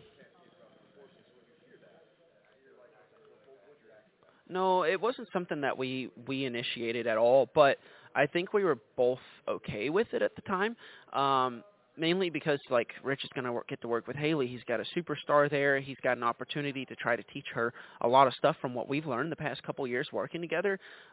She had presumably what would be a really good opportunity stepping into that deal, and I was going over here to work with a different crew chief who I had been around, worked with. The whole team I'd worked with in some capacity before. So I'm not going to say he was excited or I was excited, but we just saw it as different opportunities to try to make ourselves better. And that's what we did all year long. And I think Rich will tell you he's better for it because he appreciates everything now. He got experience with another driver, which is always a good thing. Anybody that says that it's good to just hone in on one driver, I think they're wrong. I've been with a lot of crew chiefs now, and I've learned something from all of them. Every single one I've learned something from, and I still carry with me to today. But it has been a challenging season for that aspect. I've worked with 3 crew chiefs now. It wasn't easy, but we figured it out.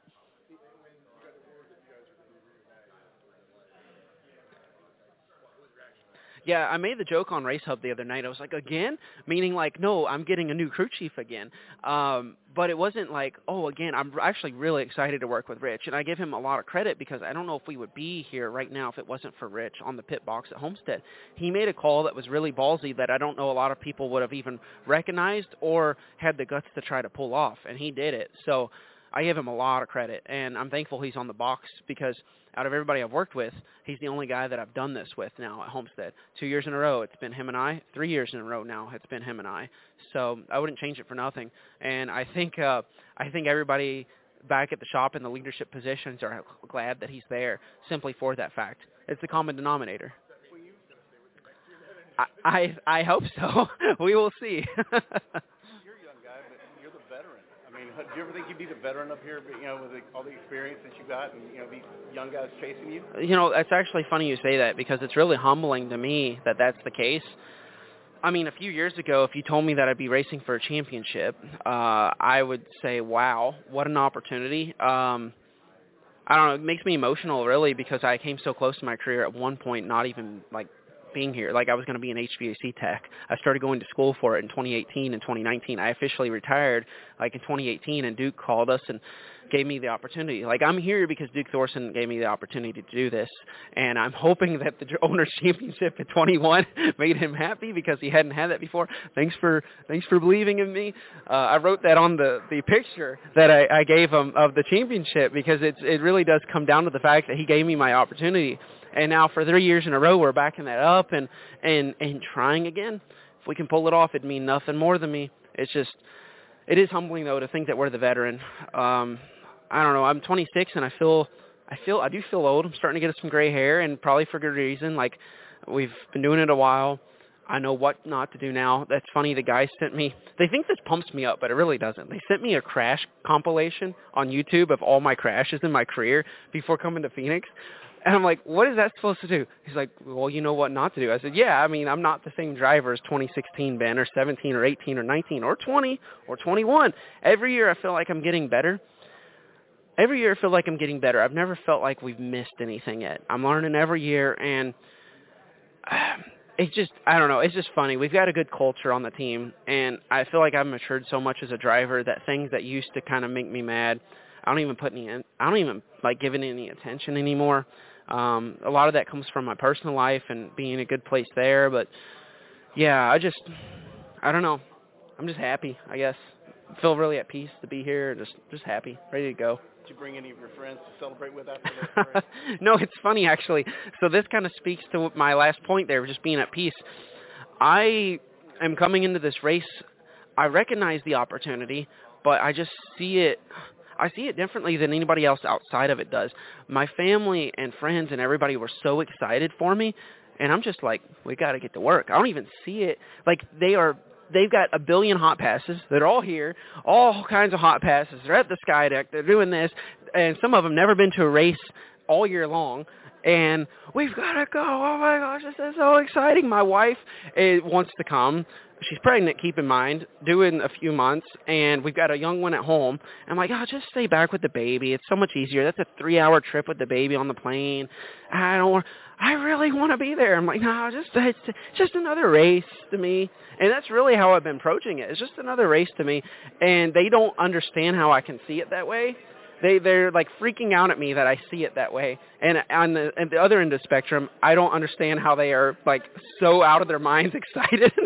So I'm like, y'all need to calm down. I don't need to be around any one of you all because you're just crazy right now. So I've kind of put myself in my own bubble for that reason, but it's good. I do that every year. I kind of go in my own bubble and hyper-focus on the race, which I think is a good thing. I watch all kinds of footage. I spend a bunch of time in the sim. We walk pit road. We look at everything we can look at, and I think that hyper-focused attitude does lead to some sort of success. I do think that helps us here. I think they want to celebrate post-race with you, too. I think that's a large portion of it. And I'm like, well, y'all can make your own plans because I don't want to jinx myself and make plans beforehand. I'm just going to let it rip, Tater Chip. As a driver, what sort of factor do you think you bring? Oh, man. Ooh, that's a good question. I don't know what I would say to that because to me that would almost like imply some. You almost have to have some sort of chip on your shoulder or like a attitude about yourself compared to other people to say something to that. I don't know what I would say. I guess. I don't know what I would say to that. I guess the thing I bring is just myself, and I don't know what that is. Maybe other people can tell me what I bring, but I don't really recognize anything that I bring as different or unique. I just get in the truck and I do my deal. You mentioned earlier that hunger, that fire is raging even more now because you taste it. You wear the badge. You have the badge that says Chase Days on the honors you. What kind of pride do you take in that? And potentially have one that says, two-time champion. Yeah, that's pretty cool. Do you allow yourself to think about that at all? This is going to also sound bad. They're going to be like, wow, this is the most mellow vanilla driver ever. I promise you I won't be if we win. All right? But leading into this, I'm pretty mellow. I really haven't thought about it a whole lot. But it is pretty humbling to think that, like, what an honor it'd be if you list out the names that have 2-time championships. It's pretty crazy. Like, those are, like, you know, I consider them, you know, monuments of men of our sport that just are legendary. They're going to go in the Hall of Fame if they're not already. Ron Hornaday's there. Like, it's just, it's cool, but I don't really consider myself, even if I did get a second championship, I really wouldn't consider myself one of them. I consider themselves greater than me, actually. I'm actually really bad at that. I consider a lot of people better than me. Maybe that kind of fuels that fire a little bit, like I've got something to prove, but I don't know. That's just always been my attitude is I'm just, I focus on myself. I don't really think about what it would mean or what it could be, but I can promise you I celebrate maybe harder than any of them because I do recognize the grind and the struggle it is to get here. I know what my story has been and how hard it's been to get to this point. So every opportunity I get, I really try to make the most of it. I've done that more in my life too. Like, I try to take time to recognize things. I used to be really bad. Even if we won, I would focus on the next race. I really didn't celebrate it. I really didn't take the time to appreciate it. It's really hard to do. You better appreciate the heck out of it because it's not easy. Holding people at that higher standard or, like, feeling like they're above you, how do you balance that with also having a chip on your shoulder that, you know, you do have to first and go get it? And kind of believe or even prove to yourself that I am better than those guys. So it could be the coffee, but I'm going to ask you to repeat that because I literally didn't hear the last part of your question. So, just in terms of how you balance that mindset of these guys are better than me. Oh. So it is so weird. I really don't know how to explain where I'm at mentally, because I just feel so calm this year. I look back at last year and I was so nervous about it, and I considered ourselves the dark horse. Everybody else did too, but I was like, oh, we're gonna win it because, you know, we're just gonna try harder and we're just gonna push through. And now I still hold that fact that I know we're gonna grind it out, we're gonna push through, but I don't really know. I don't really know how to put it into words. I'm just chill, meditating, just happy, just, you know, living a happy life here, just trying to go and get another one. I think that it does me good to be like that because I noticed that I would get so amped up for the race and so excited about it that I could make myself too aggressive. I could make myself try to force opportunities.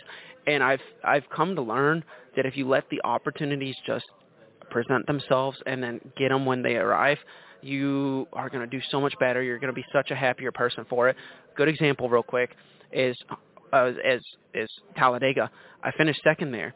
It really sucked to finish second when we could have locked ourselves in, okay? But because we finished second, I can tell you we would have finished 20th at Homestead. Why? Because if we won Talladega, we would have just sucked at Homestead and just called it good because we would have already been locked in. But because we finished second at Talladega, I go to Homestead, we make a strategy happen, we finish second, and that's great for all the guys. They get their bonus money. We have better stats. It makes all of us happy because we have momentum on our side. It would have been really terrible to finish like 20th and go to Phoenix, right?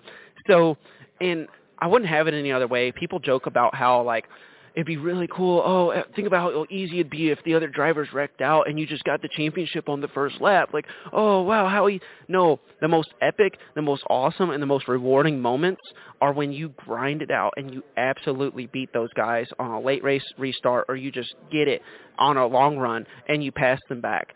That is fun, that's rewarding, and that makes the championship worthwhile. So I wouldn't change it for nothing.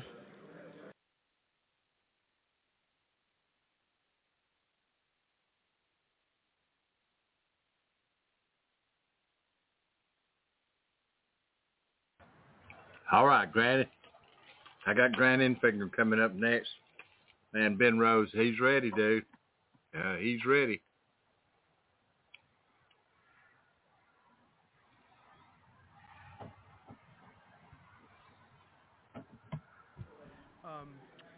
So you've had a long, productive NASCAR career. What would it mean to kind of wrap up your time at GMS with a championship? Yeah, it'd be huge, you know, career-wise, obviously, to bring home a championship. We've been close before, got a regular season, made it to this race before, but yeah, we want the big trophy. I think it'd mean even more so from a personal standpoint, just something that I've, worked really, really hard for. I feel like it's taken me a long road to get here to just be able to compete in the Truck Series. There's probably not a whole lot of guys that were rookies at 31 years old in the Truck Series. So, yeah, it's something that I'm proud of and I worked hard for. But there's the team aspect and the organization aspect, and man, that's something me and Jeff have worked for. We've been together for 5 years. Obviously GMS Racing has won these championships. Mike Beam has put so much into it, and this organization goes away after tomorrow night. So there's a lot of reasons why we want this. Everybody here wants this championship, right? I think we've got a little bit extra desire and drive, but at the same time, like, we're going to do what got us here as well, and I feel like if we operate at our best, we can beat these other three at their best. So that's our focus right now. You mentioned kind of getting started full time, like in your early 30s, sort of a different path than you look around and see these days, particularly in the Truck Series. But do you think that's kind of helped you in a way? It's definitely made me appreciate it more. It's not how I drew it up, and when I got the break, it was the same deal. It was nothing different. But Maury Gallagher, Spencer Gallagher, Mike Beam, Ron Booth, they gave me my first big break in 2014 in the ARCA series. So yeah, I've been racing for my whole life and have been working on it a lot of the times and always driving when I could. But yeah, that was my big first break as a driver. So yeah, I would have loved to do it when I got out of high school, right? That's the goal, but plans in racing don't always work out how you want to. There's a lot of stuff that goes on behind the scenes, but I feel like I've definitely got an extra appreciation for it from working as hard as I have for it. But I also think there's some of that, some of those experiences, crew chief and other guys working on the stuff that I feel like allows me to relate better to our guys and to Jeff when we're talking about the truck. And I feel like he respects my opinion more so than maybe somebody else that hasn't done those things, but I also think that I can truly relate to him what the vehicle needs better than somebody that hasn't been in that situation. So yeah, it's not how I drew it up or anything like that, but I take a sense of pride in it. And for tomorrow night in particular, you got up-and-coming guys. You got a guy who's won the championship before. How do you think things stack up for yourself versus tomorrow night? Personally, us at our best, I truly feel like we beat the other three at their best. So that I feel good about. But the course of this year, we haven't always executed to our standards. We've had a couple races that I feel like we've had good enough trucks that we couldn't be beat. But even in those races, we've had mistakes on our end. I don't feel like we haven't been flawless in our execution, and I think we have to tomorrow night. And we have to have the best truck. I don't think you're going to take a top 5 truck, a top 10 truck, and beat these guys. Obviously the championship's between us 4, but I truly feel like, you're going to have to win the race to win this championship. And I don't look at a clear favorite right here. I do look at us, like I said, if we're at our best, I think we beat those guys.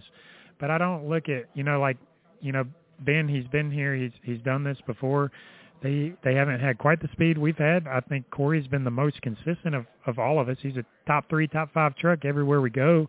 And then I think Carson's a little bit in the same boat that we are, as in, like, there's been a few races that he can't be beat, but maybe they're not quite as consistent as they should be. And I feel like that kind of lines up pretty much how we've been.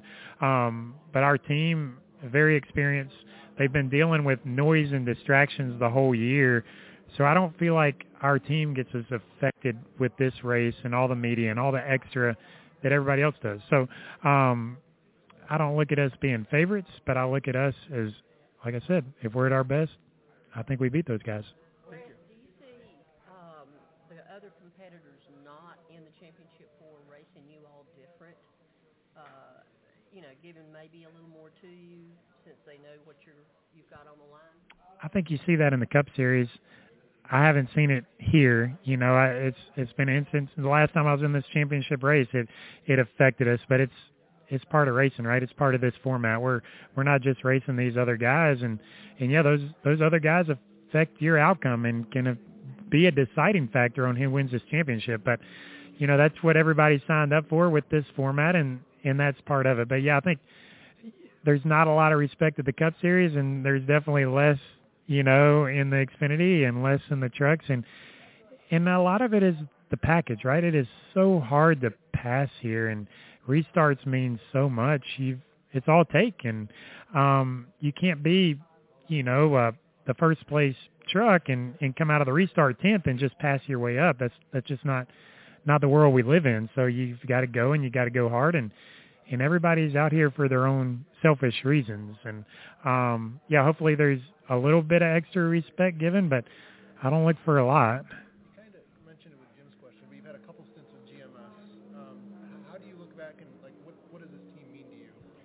Means a heck of a lot to me, being how much that Maury and Mike Beam and Ron Booth and Spencer have done for me personally in my career. But if you look at the big picture, you look at this truck garage, half the guys out here working on these trucks, they've all been affiliated with GMS at one form or fashion or another.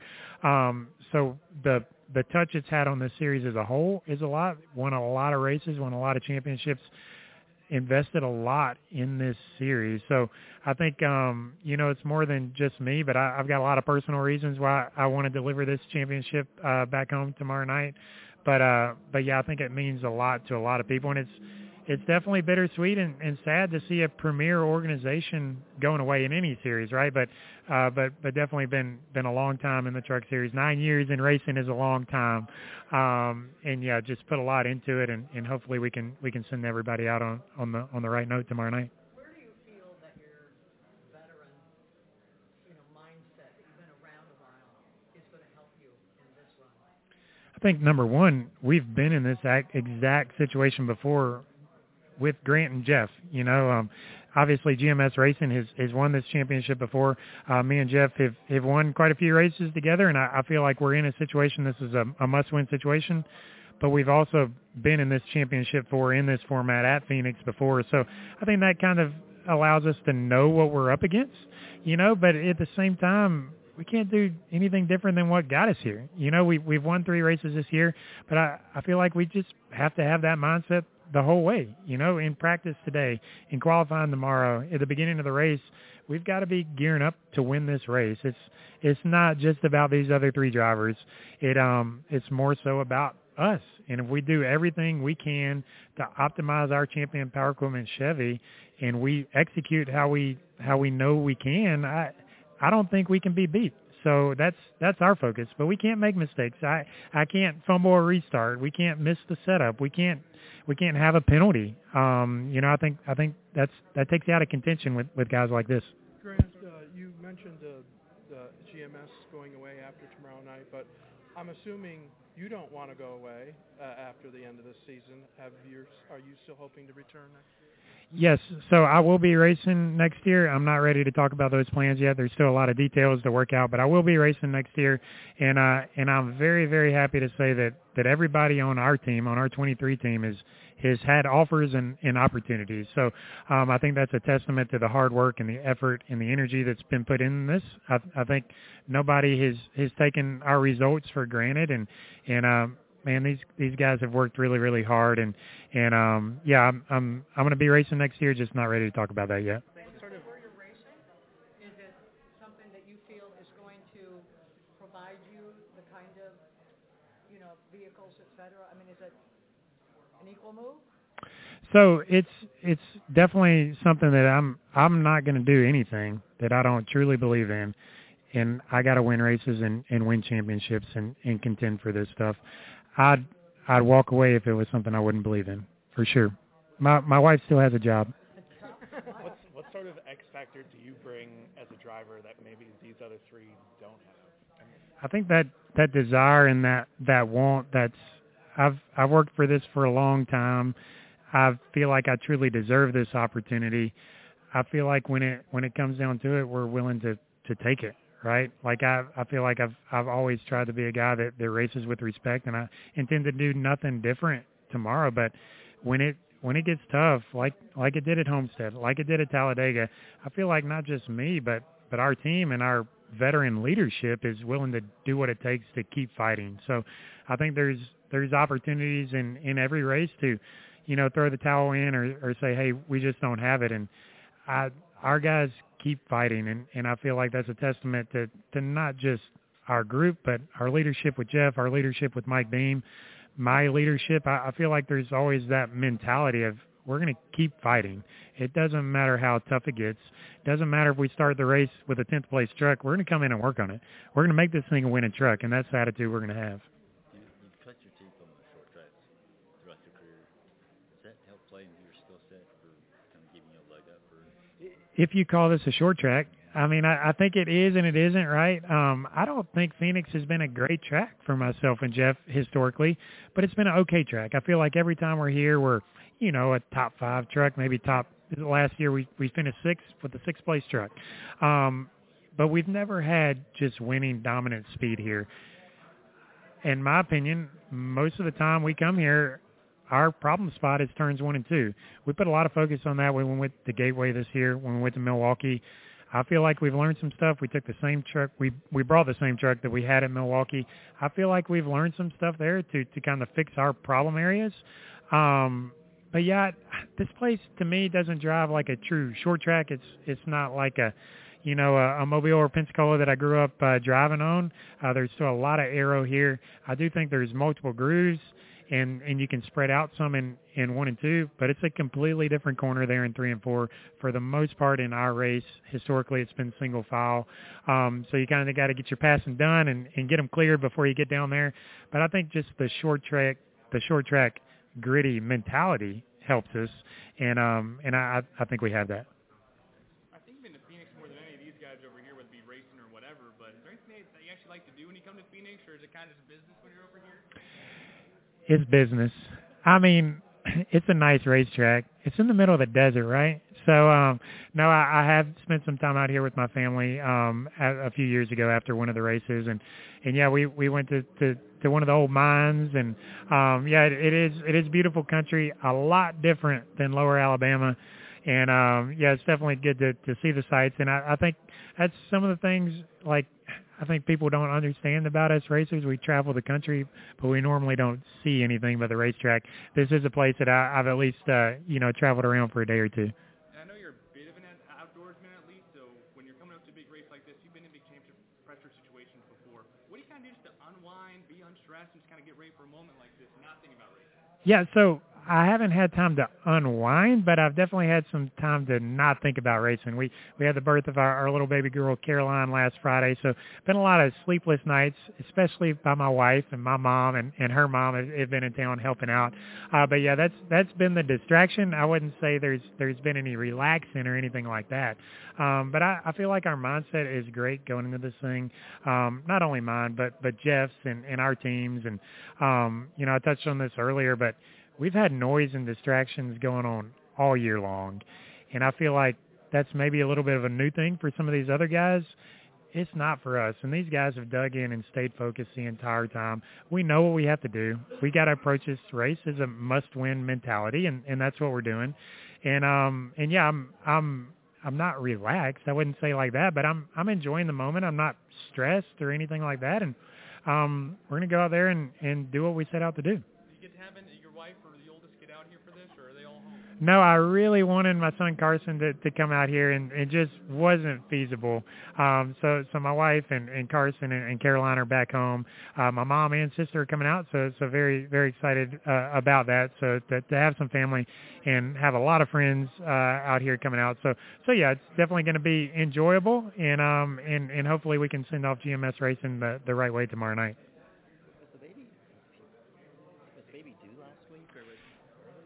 She was early. It was scheduled, though. Caroline was scheduled 4 weeks early, which, me and Michelle tried to push her to the Monday after, because that'd been really convenient. But yeah, the doctors weren't on board for that, but she came out very, very healthy, bigger than I thought she was going to be, 5 pounds, 15 ounces. And we didn't really have to stay at the hospital extra or anything like that. So, God bless us with a very, very healthy baby girl, and Michelle's doing good and recovering well. So all that's going extremely well. Did all that happen last week? Last Friday. Yep, last Friday. Did you know? We knew. On Friday, and they said, okay, No, we knew ahead of time. So there was just some kind of delivery complications earlier on. So it was planned out. So everything was in a controlled environment, and everything honestly went as good as it possibly could have. Definitely already won from the personal aspect, but we won this championship.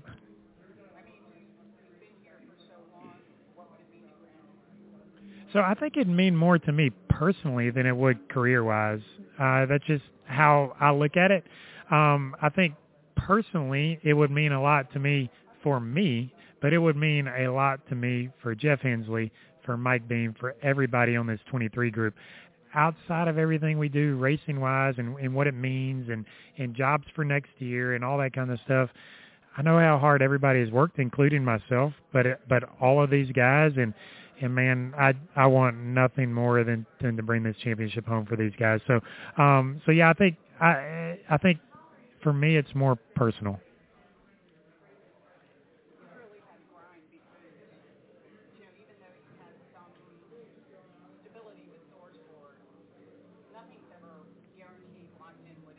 No.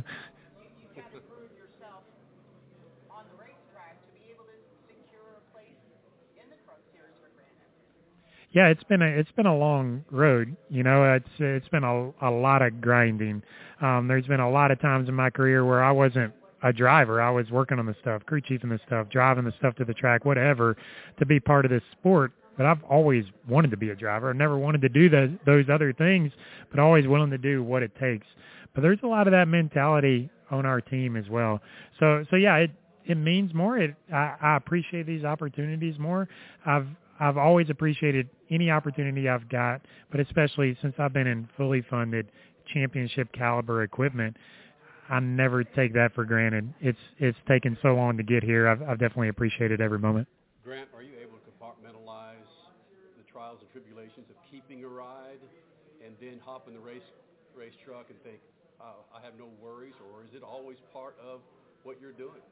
You know, like I started out my career knowing like, hey, I can't wreck in practice because we might be out for the rest of the season or may not race again the rest of the year or whatever.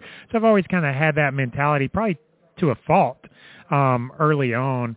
And then there was times in my career that, hey, whatever teams were shutting down or whatever, it's like, hey, I'd never know when my next opportunity is. This is must win for me. So I feel like I had the must win mentality probably before we went to this racing format in certain situations. So I was kind of used to that pressure and kind of at peace with that pressure and knowing that there is uncertainty, right? That you'd be a better driver if you didn't have that pressure.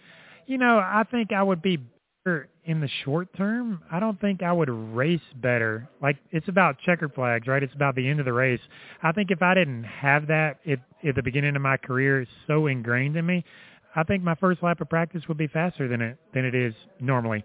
I think that I'd maybe wreck a few times during practice or during qualifying or whatever, but I feel like I've been forced at an early stage of my career to drive smarter and more conservative. And so I'm one of those guys. I've got to tell myself to be more aggressive, especially here in the Truck Series. That took an adjustment for me. It took probably half of my first full-time season to drive as aggressive as I need to. But I feel like I can adapt to any circumstance. It may take me a little longer, but I feel like I'm more in depth with my adaptation, and I feel like I've used it to my advantage. So I feel like we've been able to where I think some people would call it good enough, we've been able to make it a little bit better and a little bit better. And I feel like myself and Jeff, every time we come down pit road, I shouldn't say every time, but I'd say 9 times out of 10, we're making that thing better. You know, I think some of the other guys can't necessarily say that, but I think we're optimizing it every time.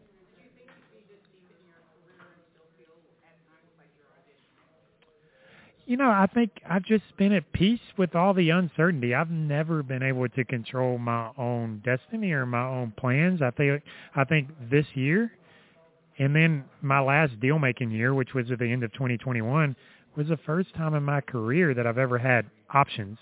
There's never been a time before that I'll say, oh, yeah, I don't want to go there. I want to go there. No, it's always those opportunities have always chosen me. Well, I've actually got to choose these last couple opportunities, and it's been incredibly rewarding, you know, and I appreciate the fact that I've been able to do that. But yeah, that's the kind of different worry because beforehand it's just, hey, I'm going to take whatever opportunity falls in my lap, good one, bad one, I'm going to take it and make the most of it. So yeah, it's, it's something that's a little bit different than maybe for some guys, but I appreciate it. Absolutely. Us at our best, we beat these other three at their best. I truly feel that way. I don't think we need luck, or I don't think we need anything special to happen. But if we're good or we're excellent, that's not good enough. I think us at our best, executing on pit road, me executing on restarts, us having the best setup truck out there, I think we beat these other guys. But we can't be good. We can't be a top 5 truck. We can't be a top 10 truck. We've got to be the best. And but like I said, I'm at peace knowing that we've given it our best effort to this point, but I'm also at peace knowing like we have the organization, we have the speed behind this to where if we do that, we can do that. This time last year, I couldn't say that. If we hit everything perfect, this time last year, I think we're a top 5 truck and maybe we can sneak into a win. But this year, we have the speed. We don't have the consistency. We're not executing, as clean as I'd like to or anything, but we have the potential there. So if we do our jobs, doesn't really matter what the other guys do, in my opinion. Think of the stories that you'll be able to share with your children. A bootstrapped guy that has his way up. Yeah, I don't feel like you see that a lot. You do see it some. There's guys that I'm friends with out here that I'm very, very proud that have made it to the Cup level and stuff like that. But yeah, it's few and far between, right? There's obviously the path I took is not very wide and it's not very common. So yeah, I'm proud of that. Absolutely, thank you. Just getting here, of course this is the final race for the organization. You've been a huge part of it, winning an ARCA championship. Just when you look back at your tenure GMS, obviously you came back a time or two. What would be the thing you want to remember with being a part of an organization? Organization like GMS? It's kind of drawn up to be a storybook deal, right? I'm hoping to bookend it. We're able to get the first ARCA win back in the day and the first ARCA championship, and it sure would be nice to finish it out with the last win in the last championship there. But at the same time, there's all these guys want it, right? There's 35 other trucks that want it. We've got to do our job. We've got to do everything that got us here. And I truly feel like we can do that. But yes, it would mean more being this is the end of the road for GMS Racing. It means a lot to me personally. These guys gave me such an incredible opportunity back in 2014 and another incredible opportunity when I came back here 2 years ago. So, yeah, there's a lot of personal aspects to that and a lot of personal reasons why we want this. But yeah, we're very, very driven and we have the tools to do it, right? We definitely need to hit everything just right. We need to do our job. We need to execute. But yeah, it would be nice to send them out the right way. Consistency has been the name of the game throughout the season. It ultimately got you to this point. How vital is it, like knowing that consistency helps a lot? Obviously, wins are paramount, but how much consistency comes a long way to get you to this point? I think myself and Jeff Hensley historically have been consistent.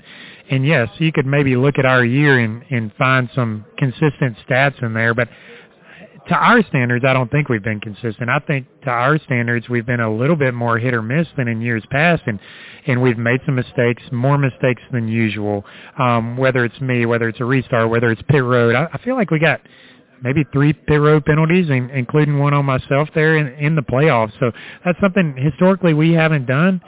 But what I'm proud of is, man, we got the speed. Like when we hit everything just right, we can do what we did at Milwaukee. We can do what we did at the first Kansas. We can just drive from the back to the front. So that is something I'm very, very proud of.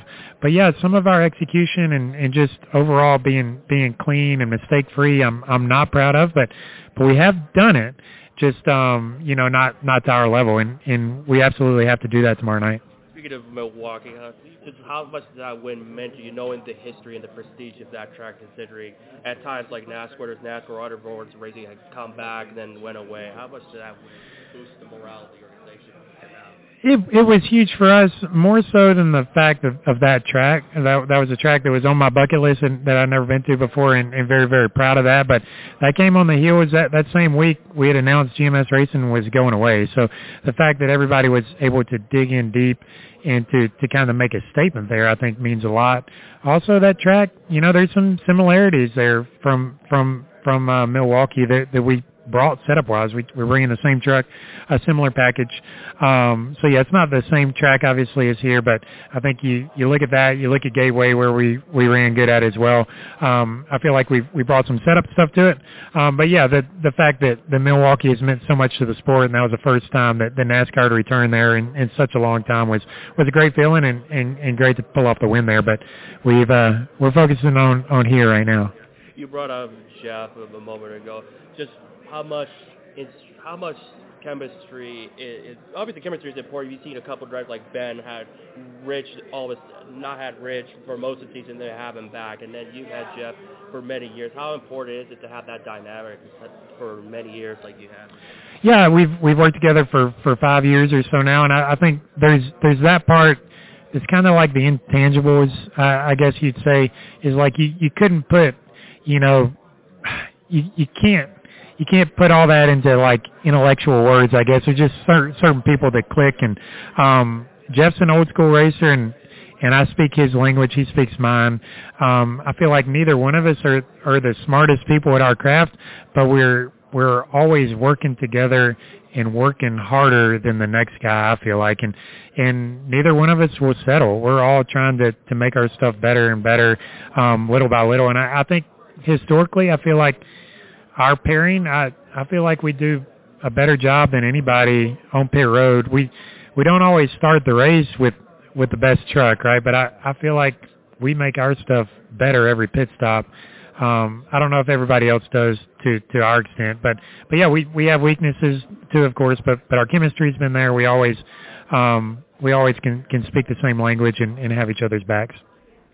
Grant, I wanted to go back to something that you were talking about earlier about how you were someone who came into motorsports, pulled yourself up by your bootstraps to get where you are and stuff.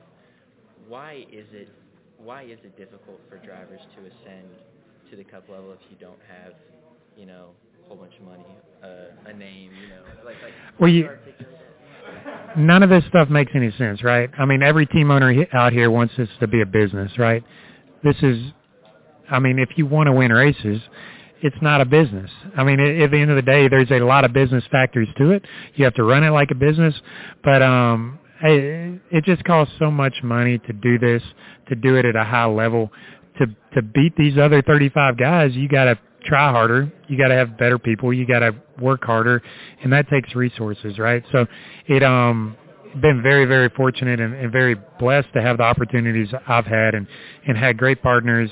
Like Champion Power Equipment has been a huge part of my career, but I've also had great team owners that are willing to help make it all happen. So it's just it's a tough deal, like you can't go into here being a team owner trying to make a profit and win races. You really can't. I wish, maybe guys prove me wrong, and I hope they do, but this is just such a labor of love for all of us. I mean, there's a lot of other things I could be doing with my life, to maybe be more profitable, and everybody on the team I think can say that.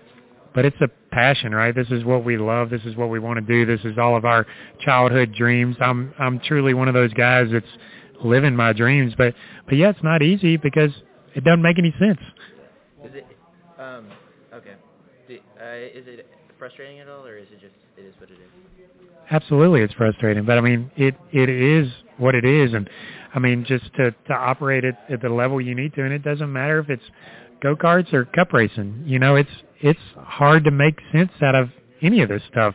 But there's a passion to win races, and there's guys like me, and there's guys that are better than me and done it differently and done it harder. But there are guys that slip through the cracks that do it with no money. that do it with effort and talent, and I think that's what keeps this dream alive for all the guys running at the short tracks. And I feel like maybe I'm a little taste of that, but there's other guys that have done it, and that dream is still available. I think we've proven that. I do think we're getting it back into the era where manufacturers are getting more behind drivers and where there are more opportunities. But yeah, it's incredibly tough. All right, folks, Grant Enfinger will be loading up on the plane tomorrow, and we'll be headed to Phoenix, Arizona. So we're down to 60 seconds. So if you're in the Nashville area, hey, go check out Track Enterprise and the Nashville Fairgrounds Speedway. $50 3 days, the All-American 400 on Sunday, the 100 on Saturday. Friday night, the locals, man, you can't go wrong. I'm telling you, it's great racing. Guys, we'll see you. Hey, we'll see you at the track. How about that? Down to 10 seconds. We brought it to the forefront. Tomorrow, we're getting on the plane at 6 a.m., being in Phoenix at 9:30. So look for that light.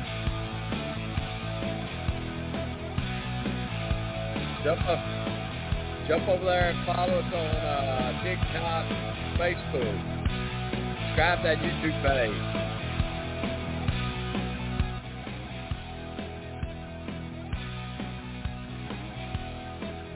All right, folks, count her down.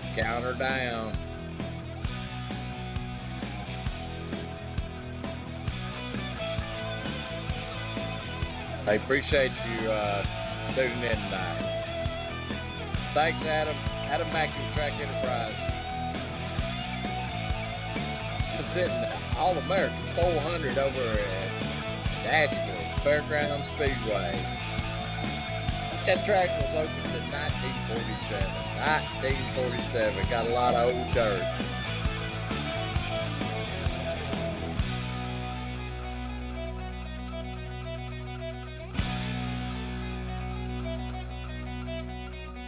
Keep that light shining. Bye-bye.